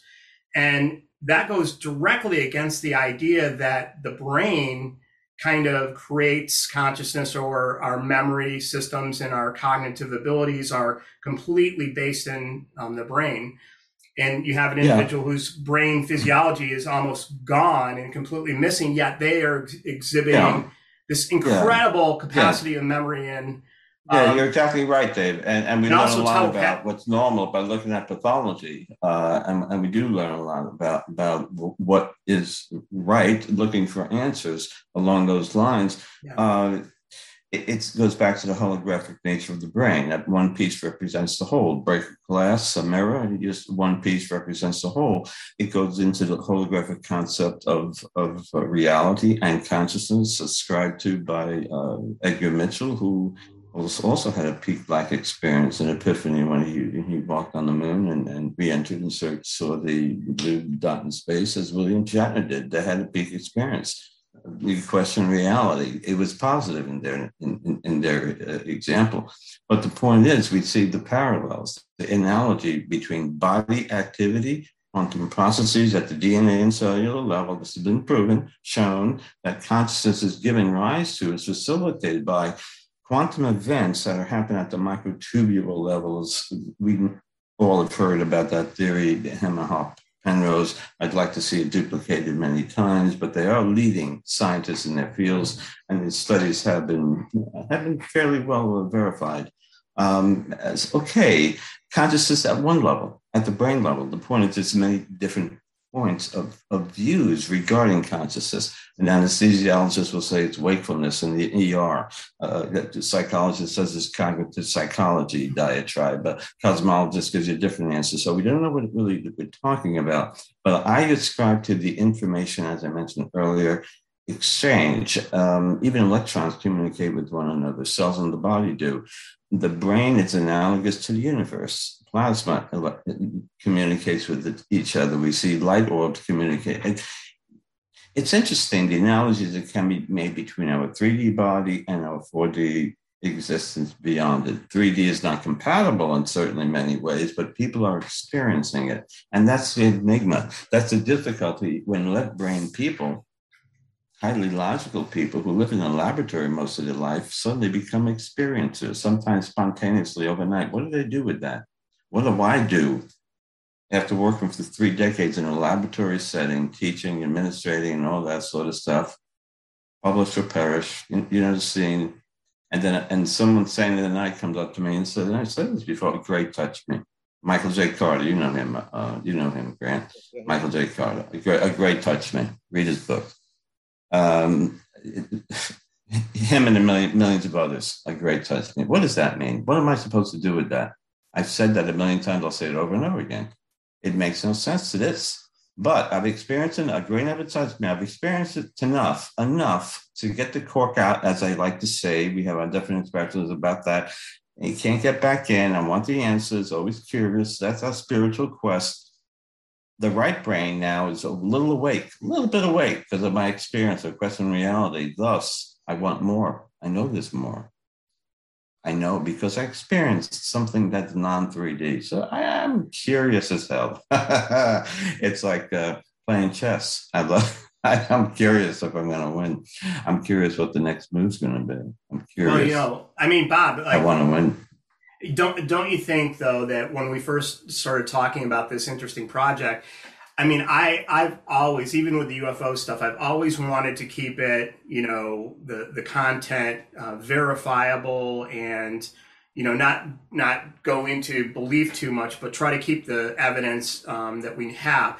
So with this project, that's something that I tell people is that we do want to explore this from the perspective of the leading experts that actually are investigating the idea of human consciousness and trying to define it. That, as you said, there doesn't seem to be an answer, and we don't really know what consciousness is. And that's something that is, when you begin looking at this, you find out that no, we don't know what consciousness is. Science does not know. It's one of the last huge mysteries, the hard problem of consciousness, as they call it. And I think that's one of the kind of angles that we're taking. We're not just going to show, stories of people that have had out-of-body experiences and let them tell the whole story of it. We do want to look at the scientific aspect of it and bring it back to that. And maybe we won't have an answer at the end of the film, but I think that, at least we're going to try to look at it from that perspective. Exactly. A point on your thing about the brain. I'm always going to say consciousness is primary. That you can have all sorts of stuff, the microtubulars and all this kind of stuff. It's all correlated. It's all involved, but it's not the basic process. I would still say, if you go back to Seth, you manifest what happens around you. There is no other rule. And you get into psychedelics. See, when you talk about brains, when the psychedelics, they did the big study at London College where they figured the brain was going to be like fireworks going off, and they found out the brain was actually quieting down when they were under psychedelics. And that's this whole filter thing. Is the whole idea is, in order to get in the field, you've got to shut down the rational, analytical left brain. That's the number one rule of remote viewing, according to Joe McMoneagle. There is only one rule: empty your mind. Everything that you don't empty from your mind is going to affect the target. And when you look at remote viewing, what is remote viewing doing? You have a target. You don't even know what it is. It's in an envelope. You just have a number. And this consciousness is able to go and find the target and answer the question in any time and space. And all time and space starts to fall apart when you look at remote viewing. The whole idea of out there, it's just as easy to remote view on the other side of the earth as it is here or in the past as it is now. And this whole thing, and I'd still say, I think we know more than we're letting on, because Max Planck said, this is back 100 years ago, said matter, I'm talking as an authority, matter does not really exist. Mind, consciousness is the primary thing. So I think we've sort of understood this, and it's just a matter of the mechanics of it. But I think that's where we're giving people. I don't think these experiences are random. I do not for a moment, I don't get into it, think my experience in 1975 was random. I don't think my download experience was random. I started looking back on all this kind of stuff, and it goes to this idea that, Dave, you were mentioning, that it may all be pre-birth, because I asked all the major regressionists. I asked Mary Rodwell. I asked Kathy Martin. I asked Barbara Lamb. I said, if you were to regress everybody back to birth, how many would say, yes, they agreed to this, to be a part of this abduction experience? And Mary Rodwell said, yeah, like 100%. They basically all say 100%. Kathy Martin told me, I asked her, she said, I used to wonder about that question. So I actually had myself regress, and I heard the voice come out of my mouth. I agreed to this. And this is the idea. It may go back into past lives. It may all be just a sort of a video game where we're coming in, we're playing this game, and we're all avatars, and we're in control of the thing. We are not victims. We are playing this game. And so I always look at it as a value that you, all three of us, are here at this time, in this place, in the middle of whatever mess we think we're in, and we're here to do this consciousness thing. We agreed to come in here. We may have had an agreement before we came in and said we're going to come in, and you start looking at all the literature, whether it's Michael Newton literature or the experiencer literature, it all basically says the same thing. Yes, these people are all coming in. There's this gradual evolution of consciousness, and there's a shift taking place, and we are part of the shift, and we come in to do this. And so it doesn't really matter whether we succeed or not. It's, did we do something with what we came in? Because that's all the data I see all seems to lead to the fact that it is not one life. It is, even if you get to the body, we assume so much stuff, like the body. Everybody says, oh, it's just the cells dividing. And I say the whole thing of the limit case for credulity, which Terence McKenna used to say, if you have the human body, there's 200 different cells in the human body. Every day, 330 billion cells die in the human body. Every single day, 330 billion cells are rebuilt in the human body. And everybody's saying, oh, just happened. It's like, bullet happened. Come on, give your head a shake. There's consciousness that you can see this, and whatever system you look at, the more you look at it, the more complex it gets, and the more consciousness based it gets. And that's what the experiences have been telling us all along. It's all conscious. This is what this is about. Consciousness is the basics of this thing. And in 2012, as I said, nobody would talk to me in 2012. A lot of people cut me loose, but the world has changed in only 10 years. I am really surprised how far we've come just from 2012. Grant, I've talked to too many so-called experiences, especially those who've had NDEs. This is the best research I've done since the 7+ years I've been retired. In fact, the evidence is more compelling than the quantitative stuff. That's a diatribe in most of the scientific journals. There's more evidence that ESP exists than the medicine that we take in terms of their safety and efficacy. It's true. People don't understand that. ESP is real. And when you mention Consciousness Project, right, there is some esoteric aspect to it. There'll be more information about the name of the documentary that ties in the importance of the integration of spirituality, religious concepts, scientific, something that appeals to everybody. That what we are addressing has always been represented in various ways, in biblical texts, folklore, in all countries throughout time. It's not unique to the UAP by no means. UAP is a branch of a tree.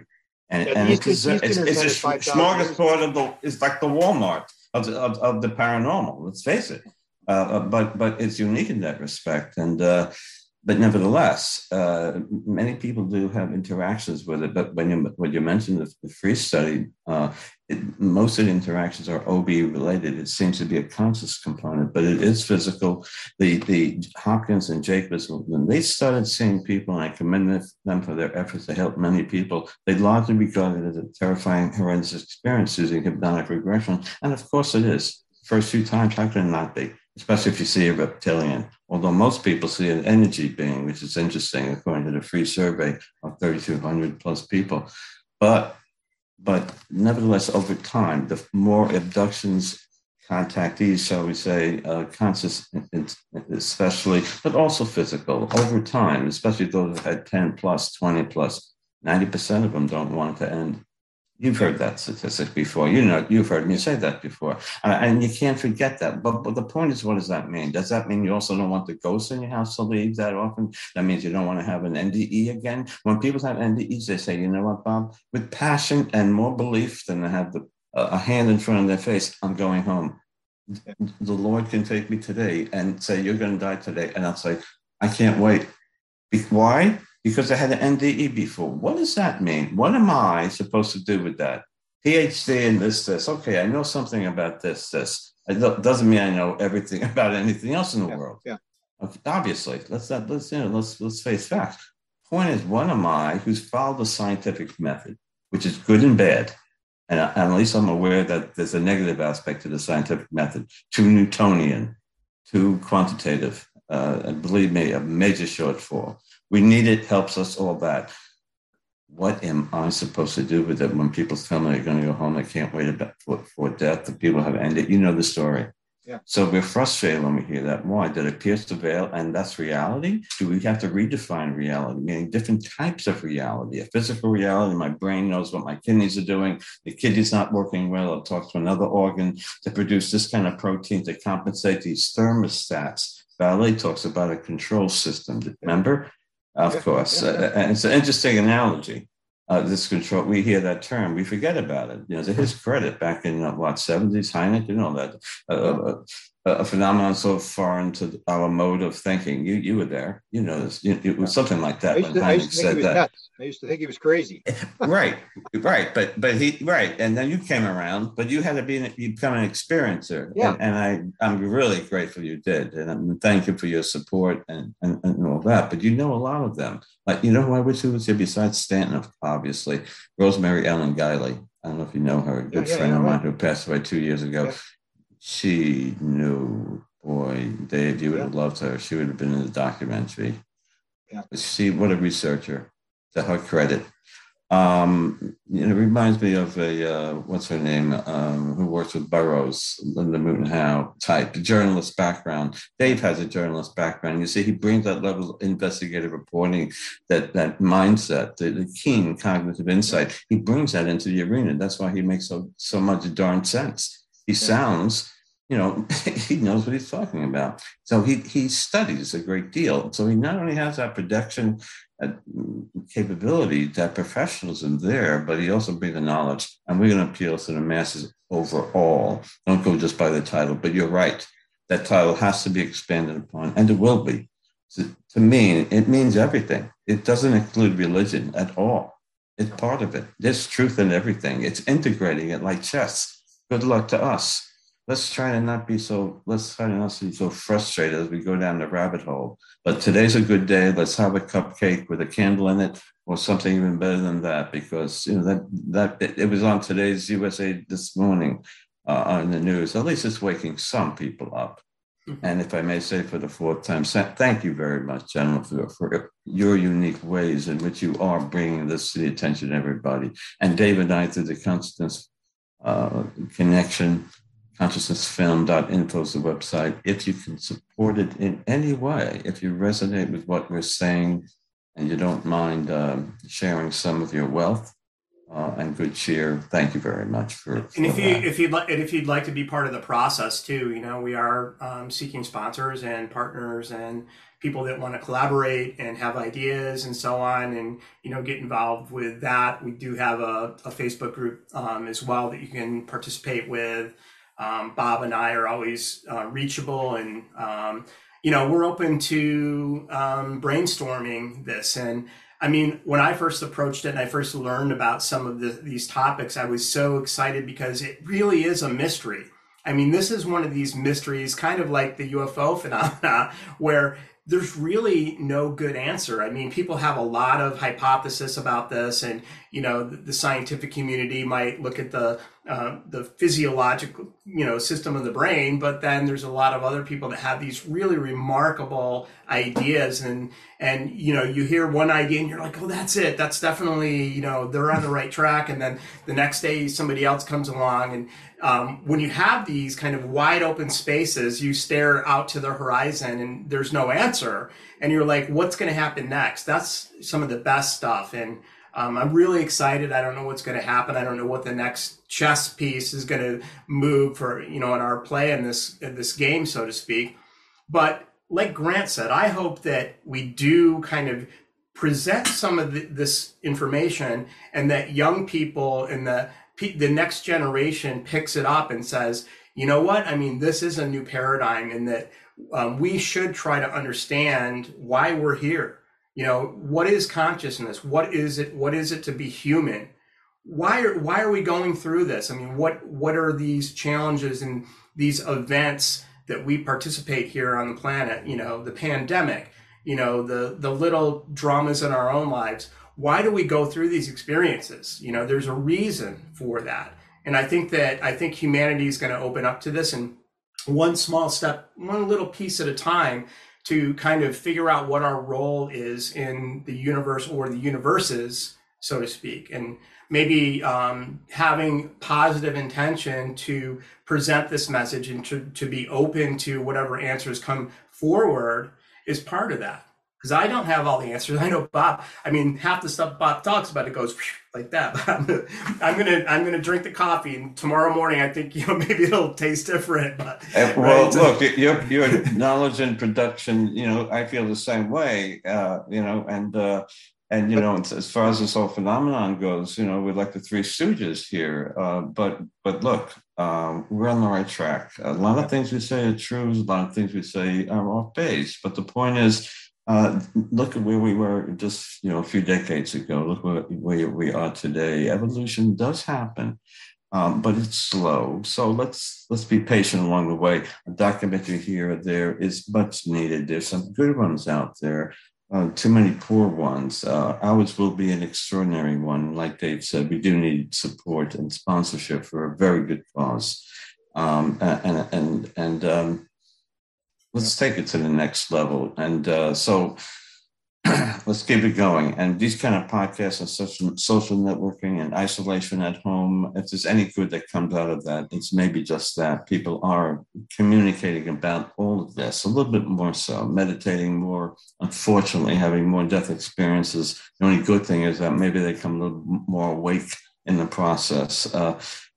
Maybe that's the only good thing. And I can't think of anything else that's good, but maybe that internal insight that people are gaining, although not everybody makes it. And it's a sad situation indeed, but there does seem to be a little spiritual evolution, a little tick in the right direction. The thing on the news this morning, the Gillibrand Act, you know, going through eventually the bill that will be passed. That's a step in the right direction. So again, thank you very much for what you've done to help that along, and all those who have. Beautiful. Let me encourage people to contribute, and because the way I always sum it up is, to me, it's like a game. And if you remember, it was rumored that David Bohm had said, when you figure out the whole quantum physics thing, there's just another level below that. So we're never going to figure out anything, but we got to remember always that you and I and Dave and Bob and I, we are playing in the Super Bowl of all stories. If you understand what's actually going on and the implications of the fact that this talks about how does reality work, we are in the Super Bowl of all stories. We are not outside the stadium. We are not in the stands. We are on the field playing. What more could you ask for?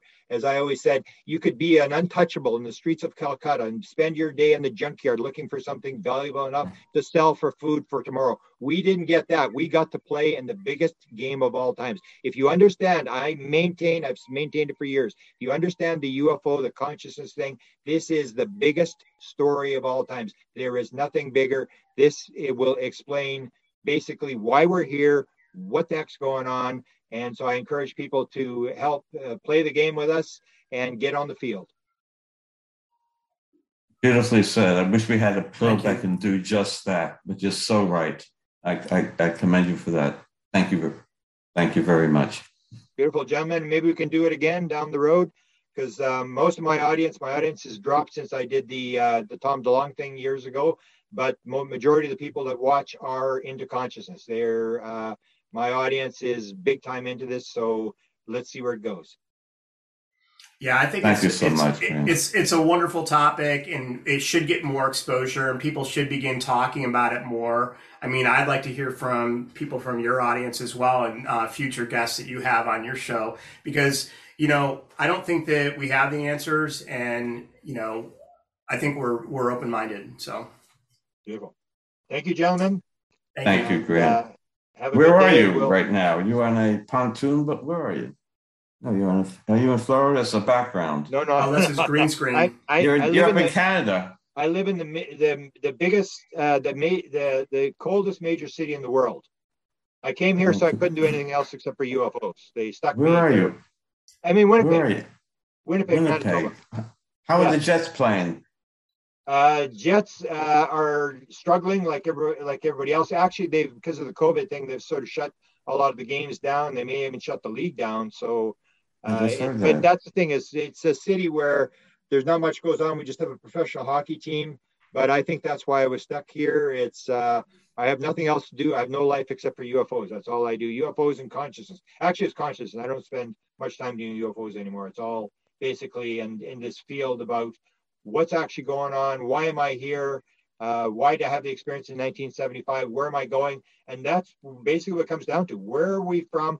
Where are we going? Most people only when they got somebody says you got 3 months to live, then they go, oh my God, what's going on here? And then they try to figure it out. We spend our entire lives trying to figure out where did we come from and where are we going? And we are on the track. This will lead to some of the answers as to what the answer to those mysteries is. Yeah. One other thing, if I may add, before we all run, you mentioned free, and it's great to talk about that. It's important for obvious reasons, but I'm not really aligned with Ray anymore. I just went on free to do the article. The article was published, and I split. I respect him for a lot of reasons. I had my issues.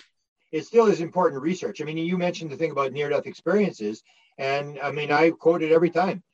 The free experience showed that of all experiencers, 37% had near-death experiences. The average is 5%. Do you think this is happening by accident, or do you think that people came into the world and said, I think I'll be an experiencer, and I think I'll have a near-death experience because I want to do this, whatever. We always want to play the victim, that we're here by accident and we got the bad deal, and Hillary Clinton's picking on us or whatever.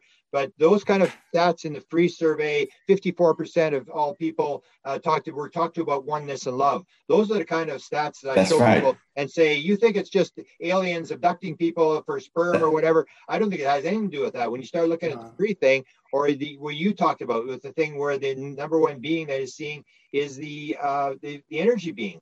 Reptilians weren't reported before 1988, but Greys, I maintain, were not reported before 1961. And it goes back to what John Mack said at the end of his life. He said, perhaps the being you see, and he said this to Bud, he said, Bud, isn't it strange how you're getting all the bad ones, and I'm the psychologist, and I'm getting all the good ones? Maybe Bud has more to do with you and I than it does with the beings. And he came up with the idea at the end of his life that the being that you see may be according to your mentality. So if you're in fear, you're going to see a gray. If you're very religious, you're going to see an energy being, and that you are part of the what I get, Grant? Well, we should have saved this for the show. You're right on. You know what I often hear? The meaning you apply to it is what you receive. Yeah. It's simple like that. It's something like karma. It's as simple as that. Well, Talk to Ray. When Ray had his experience, everything's yin yang, plus and minus, positive, negative. Yeah. Black, white. That's reality. He believes it. Why? He was told that. It was Jeffrey Kripal in his book that he said that he thought that maybe it's like looking through a two-way mirror. So you're actually seeing something, but you're getting a reflection back of something you're perceiving, and that's why the different people perceive these different beings like that. Yeah, and because I've got talking to experiencers, I've got a number of experiencers where they saw three different beings. The one, I helped her publish 2 books. When she first saw it as a reptilian, and the next time she saw it, it was a human being, and now it's an energy being. So it's 3 different beings. It's the same being that she's dealing with. Or Sherry Wilde, who said to the being said he was from Andromeda, and this publisher said, can't be from Andromeda, he's a gray. He's got to be from Zeta Reticuli. So you go ask him. So she goes, and she says, Doc, what's the deal? Are you actually an alien? And he said, no, that would not best describe who I am. I'm an etheric being on a mission in the cosmos for the creator. And that's the whole thing. When everybody asks the being, are you actually a being? They'll go, well, no, not really. And that's this reflective aspect that comes when you go to Skinwalker Ranch. You reflect, you get what you put out. What goes around comes around, what you sow, you reap. or as Bashar says, which you put out comes back. That is the rule of the universe. And that's part of the thing that people are missing in this whole thing, is that we are part of it. We want to play the victim, but we are part of what we're seeing. We may be all of what we're seeing. It may be, as Deepak Chopra says, it may be that everything is an activity inside consciousness, nothing more. Right. Yeah, that's a good point. Yeah. You know, I was just, one thing is true too. Remember this, like there were so many experiences with beings that were from, they were Venusians, if you recall this from the 50s. But as soon as science got to the point where we sent probes to Venus, that all stopped immediately because they realized it was like this dead planet or whatever, and there wasn't cities there that were it you know.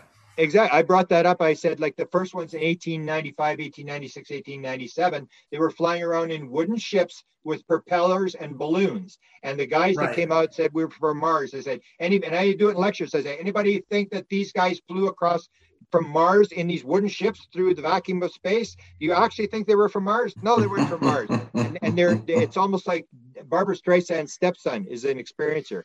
And he said, when they talked to him, they said, when we come into your world, we go into your head and we see what's in your head. And if you're in fear, we will use fear to teach you a lesson. We will go into your head and use what's in your mind. There's nothing else we can do. So we build the lesson based upon your belief systems and what you believe and what you fear and stuff like that. And that's Barbara Streisand's stepson said that.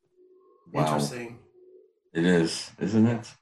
And that's why I think it's so important to listen to the experiencers, because they tell you these stories where, you know, I've had a lot of them. Ask them, or I had I've had three experiences now where the beings actually came to me and they wanted me to do a book. I've done 3 books. I've got another one from what are called beings in Great Britain. The first one I've seen where there's actually 2 people who are actually in contact with the being.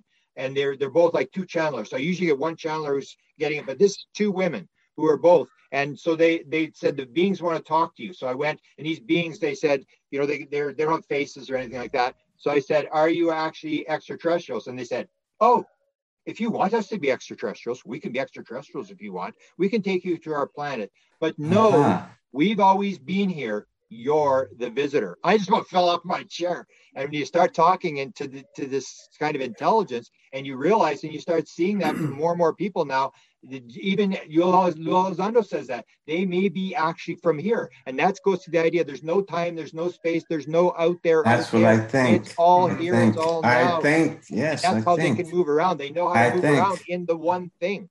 I agree. And we make all these assumptions that the world is flat, the sun goes around the earth, there's stars out there. Well, I mean, our perspective is within time. So if 1 second and 1 minute to us is a unit of time outside of that, and 100 years could be a flash like that. So even though if you think about, man, my life was a long time, I can remember all the stuff I did, and then suddenly you're dead and you look back and you're like, okay, I'm going to have to live another 100 lives. But really that piece of existence, that energy of experience outside of time seems a lot different than from the perspective of being within time, and a whole life seems like forever. And you think, wow, the investment of actually agreeing to live and experience all the things that you did in one whole life from the perspective of outside of life seems a lot different. It seems like, okay, now that I see that, I realize that that wasn't so long, really. It's just it's something that exists for all time, and many lives, past, present, future, all exist, you know, concurrently. Yeah, or you get the thing with the near-death experience. I think is some of the most important research that I'll maintain from what I've done, and I've done a lot of research on all these different aspects now. Is that when you die, you're suddenly going to go, oh my God, it was a play. And it's like, then you go off and do something else. Or as Whitley Strieber's wife said, Whitley Strieber's wife, Anne, came back to him and said, Whitley, I am no longer Anne, but I'll always be Anne to you. And so a lot of us are going to get Academy Awards when we go to the other side is, oh, Dave, you actually believed. You were actually Dave. You actually believed that, man. You get the Academy Award. That's right. And it comes down to, you got to remember who you actually are. We are not the actor on the stage. We are playing an actor on the stage. And I think that the experiencers and all this, that's what it's telling us, is that when you walk off the stage, you're going to go and do another play. And near-death experience people will tell you that is you are not the actor on the stage. Trent, Right. if I know this, you know this. Dave is learning. He's learning. He's coming up. That he has to make his mind up. But he's a newbie relative to us. I am too a newbie. Believe me, I am. But Dave may not be. I don't know. But actually, Dave, no. Point is, he's learning a lot of this. The thing is, the thing is, I'm struggling with this all the time, and the people do know this, and that's why this bill doesn't mean very much. How are they going to share just what you said with the public? If you know it, Dave knows it, I know it. Don't you think they know it? Yeah. And they do. But who does? Who some names I know, but there's more. Who knows? I don't know if Biden does. He probably doesn't. But I don't know. You don't know. I know you discussed that. That's not for me to mention. But when people ask me, I say, listen to Grant. What the hell do I know? It's just an educated guess at best. The point is, that's the issue. And they're not going to share that. That's disclosure. This is I don't know, as small as D you could find, but it's something. I'll take it. All right? You will too. Come on. You worked hard for it. Congratulations. Even the idea, if they understand, because we've got a book coming out on ports and manifestations where I look at a 1974 DIA document where they talk about ports, making like the whole Skinwalker Ranch. How did they put the 4 bulls inside the trailer without unlocking the door and putting them in there? And the DIA actually had a paper from 1974. I'll actually send you guys a copy of it. It is amazing when you see what they were working on. And they knew about ports. They knew about all this kind of stuff. And they said, maybe we can actually go into a foreign country and take the documents out and bring them back and look at the documents and then put them back without them maybe knowing. That's a port and manifestations. It happens around UFO experiences, happens around ghost experiences, stuff moving around the room, stuff disappearing and reappearing.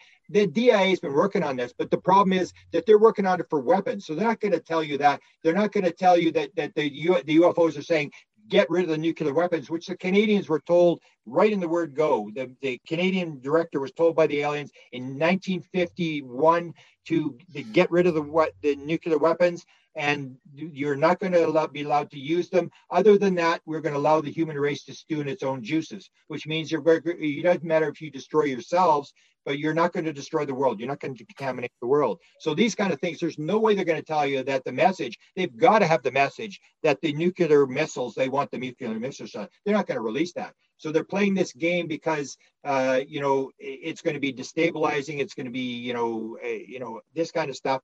So they may know a little bit, but again, they probably don't know the real aspect of it. They're trying to figure it out, but they're trying to figure it out for weapons. They're trying to figure out how do we do it. And that's why Aesop, I said, went to Skinwalker Ranch. It didn't go for UFOs. It went because the woman brought in a bunch of groceries into the kitchen. She put all the groceries away and went into another room, came back, and all the groceries are back in the bag. And you're an intelligence guy and you go, my God, would we love to be able to do that? I mean, go into, make Putin's stuff disappear and stuff like that. That's what they're looking. So I agree. They're not going to release that kind of stuff because they're looking at it for their own interest. But you and I have the interest of the world in terms of what does this really mean? What is the message? We got to get the message that the intelligence is trying to give to the world. They are working through us, I believe. That's why they're doing the weird thing. Why do UFOs have lights on them? They have lights on them so you can see them. They want you to see them. This is all a play. This is all them getting your attention, doing weird stuff to get your attention, to drag you down the rabbit hole so people start working. And it's almost like any other social political movement, whether it be gay rights or African American. We may think we're losing. They're making bad jokes about us or whatever. But in the end, as the consciousness rises and people talk about it, everybody's going to suddenly go, oh, I know what's going on. That's what happened in the New York Times article. When the New York Times article came out, Stephen Greer and even I believe that the stock market melted down when they actually said, yeah, UFOs are real, because everybody'd say, oh, you don't need oil anymore. What happened when the New York Times article came out? Everybody went, yeah, I knew that already. Tell me the next thing. And we're moving up. The consciousness is rising. I don't care what anybody says. It's rising at a very. It's rising. Look. Let me leave you with this. I was on an Illinois a few weeks ago. I'm looking up in the sky, 3 stars. I said, I want to memorize the stars that I'm looking at. I just thought came to me. I want to learn when I look at these. I know them. So I get up my little, app. Deneb. It's going to the north. Altair, Vega. Deneb, Altair. Look it up. Vega. And this is the first time I ever said that. D, in that order. A, B, Dave, Beaty, Bob, Davis. I mean, Dave, I know coincidence, I won the lottery, I know all that kind of shit, but of all the letters, of all the stars, coincidence, okay.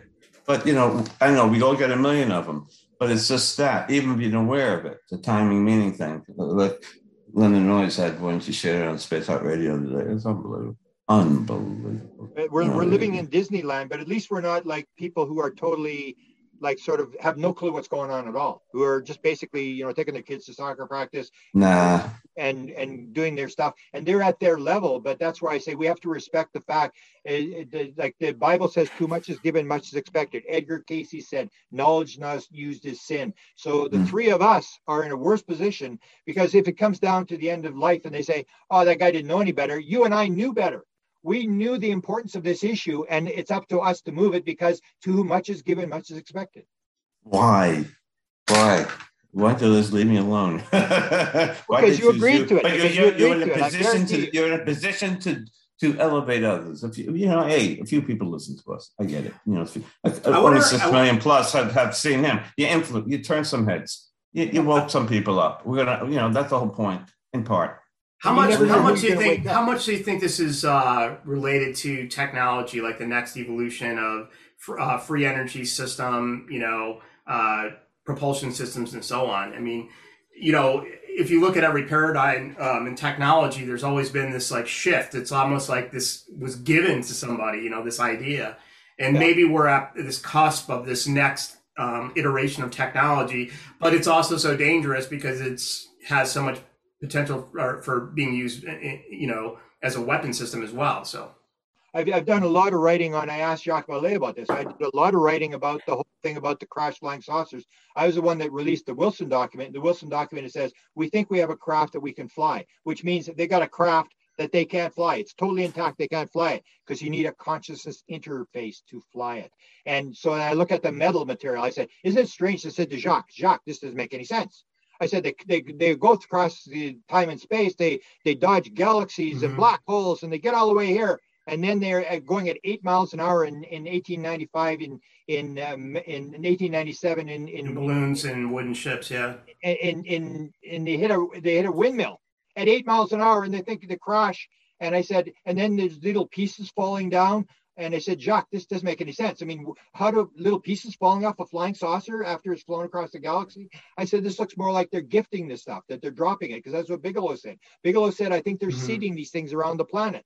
And it's like a carrot on a stick, Gary told me the other day, it's like leaving breadcrumbs. Exactly. Breadcrumbs. And Gary was at the field with Tyler D, and it was my friend that showed Tyler D where the field was in New Mexico. And Diane Pasolka talks about this. She said, when he took Gary and I to the field with the blindfolded and they started the stuff, the first thing Tyler did is start to pray. And they opened up the fence that had a lock on it and went inside, and he made an altar. And he said, there's all these altars all over the place. That would indicate someone knows something. And this whole idea that it's much more spiritual than people think it is. And so I asked Jacques, I said, Jacques, this looks like it's gifting. He said, I think I'm the one that came up with that idea. So they know this idea that we're being helped, that we're being guided, because otherwise, why are all these pieces? Or the latest one that I've got a YouTube coming out in a couple of days on this, where Nolan talks about the two pieces of metal, the ones with the Ubatuba from Brazil. And he said, look at these two pieces of metal. They're from the same crash. And one has the isotopes all messed up, and the other one, the isotopes are normal. And they're trying to figure out, did they stir the ice cream? What's going on? And it's like, no, it's theory of wow. They want you to go, what the hell's going on? Why is the one piece messed up and why is the other? That's why they're dropping the stuff. All the pieces are different. They're all these weird things, and they're dragging you down the rabbit hole, the same as they give you. It's a Roswell, this 2021 version of Roswell. Yeah. So we've all been, maybe we even agreed that we'd come in and you drop me this piece of metal. I'm going to find a piece of metal. I'm going to do this. And it's all less random than I think it is. Because when you look at the UFO phenomena, you see all the stuff, and it's all this theory of wow is everything. You go, wow, what is going on? What are they doing? And they're making it weird, because if they don't make it weird, you're not going to pay attention. That's why everything is so weird and so dramatic. And when it happens to you, it's like near-death experience people. The 75 to 80% of people who are near-death experiences get divorced because their life is flipped upside down. Their partner says, you're absolutely crazy. Stop talking about this. And even Ray's wife was ready to divorce him. It's this idea as you go down the rabbit hole with this weird stuff, and it's you agree to do it, but we are the messiahs. We become consumed by it. We can't let it go, and we're doing our job, but we don't realize that we may have agreed to this whole thing. I know. You're exactly right. You're exactly right. And that's consciousness, the piece of it, or part of it. I got to go, guys. Okay. Yeah. You mention the documentary one more time. When do you expect it to be out? Well, right now we're in pre-production, and we're we have several interviews in the can.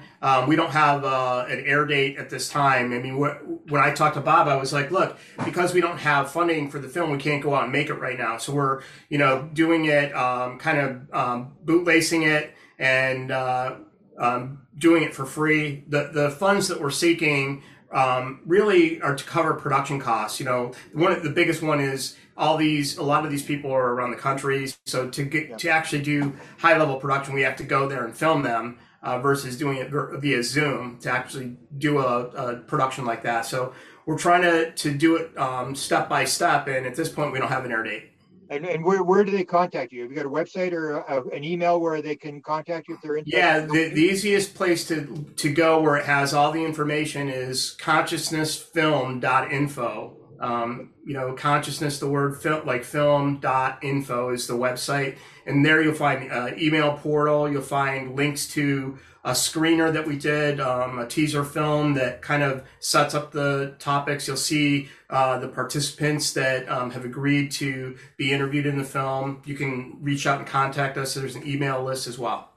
If you send me the link to the access to the teaser, I'll put the teaser on the front so we can put it. I'll put all the links in the stuff for people, and hopefully people will join on because they may have agreed to do this, and this is part of what it's about to be alive, is to contribute to the world. So I appreciate the work you guys are doing.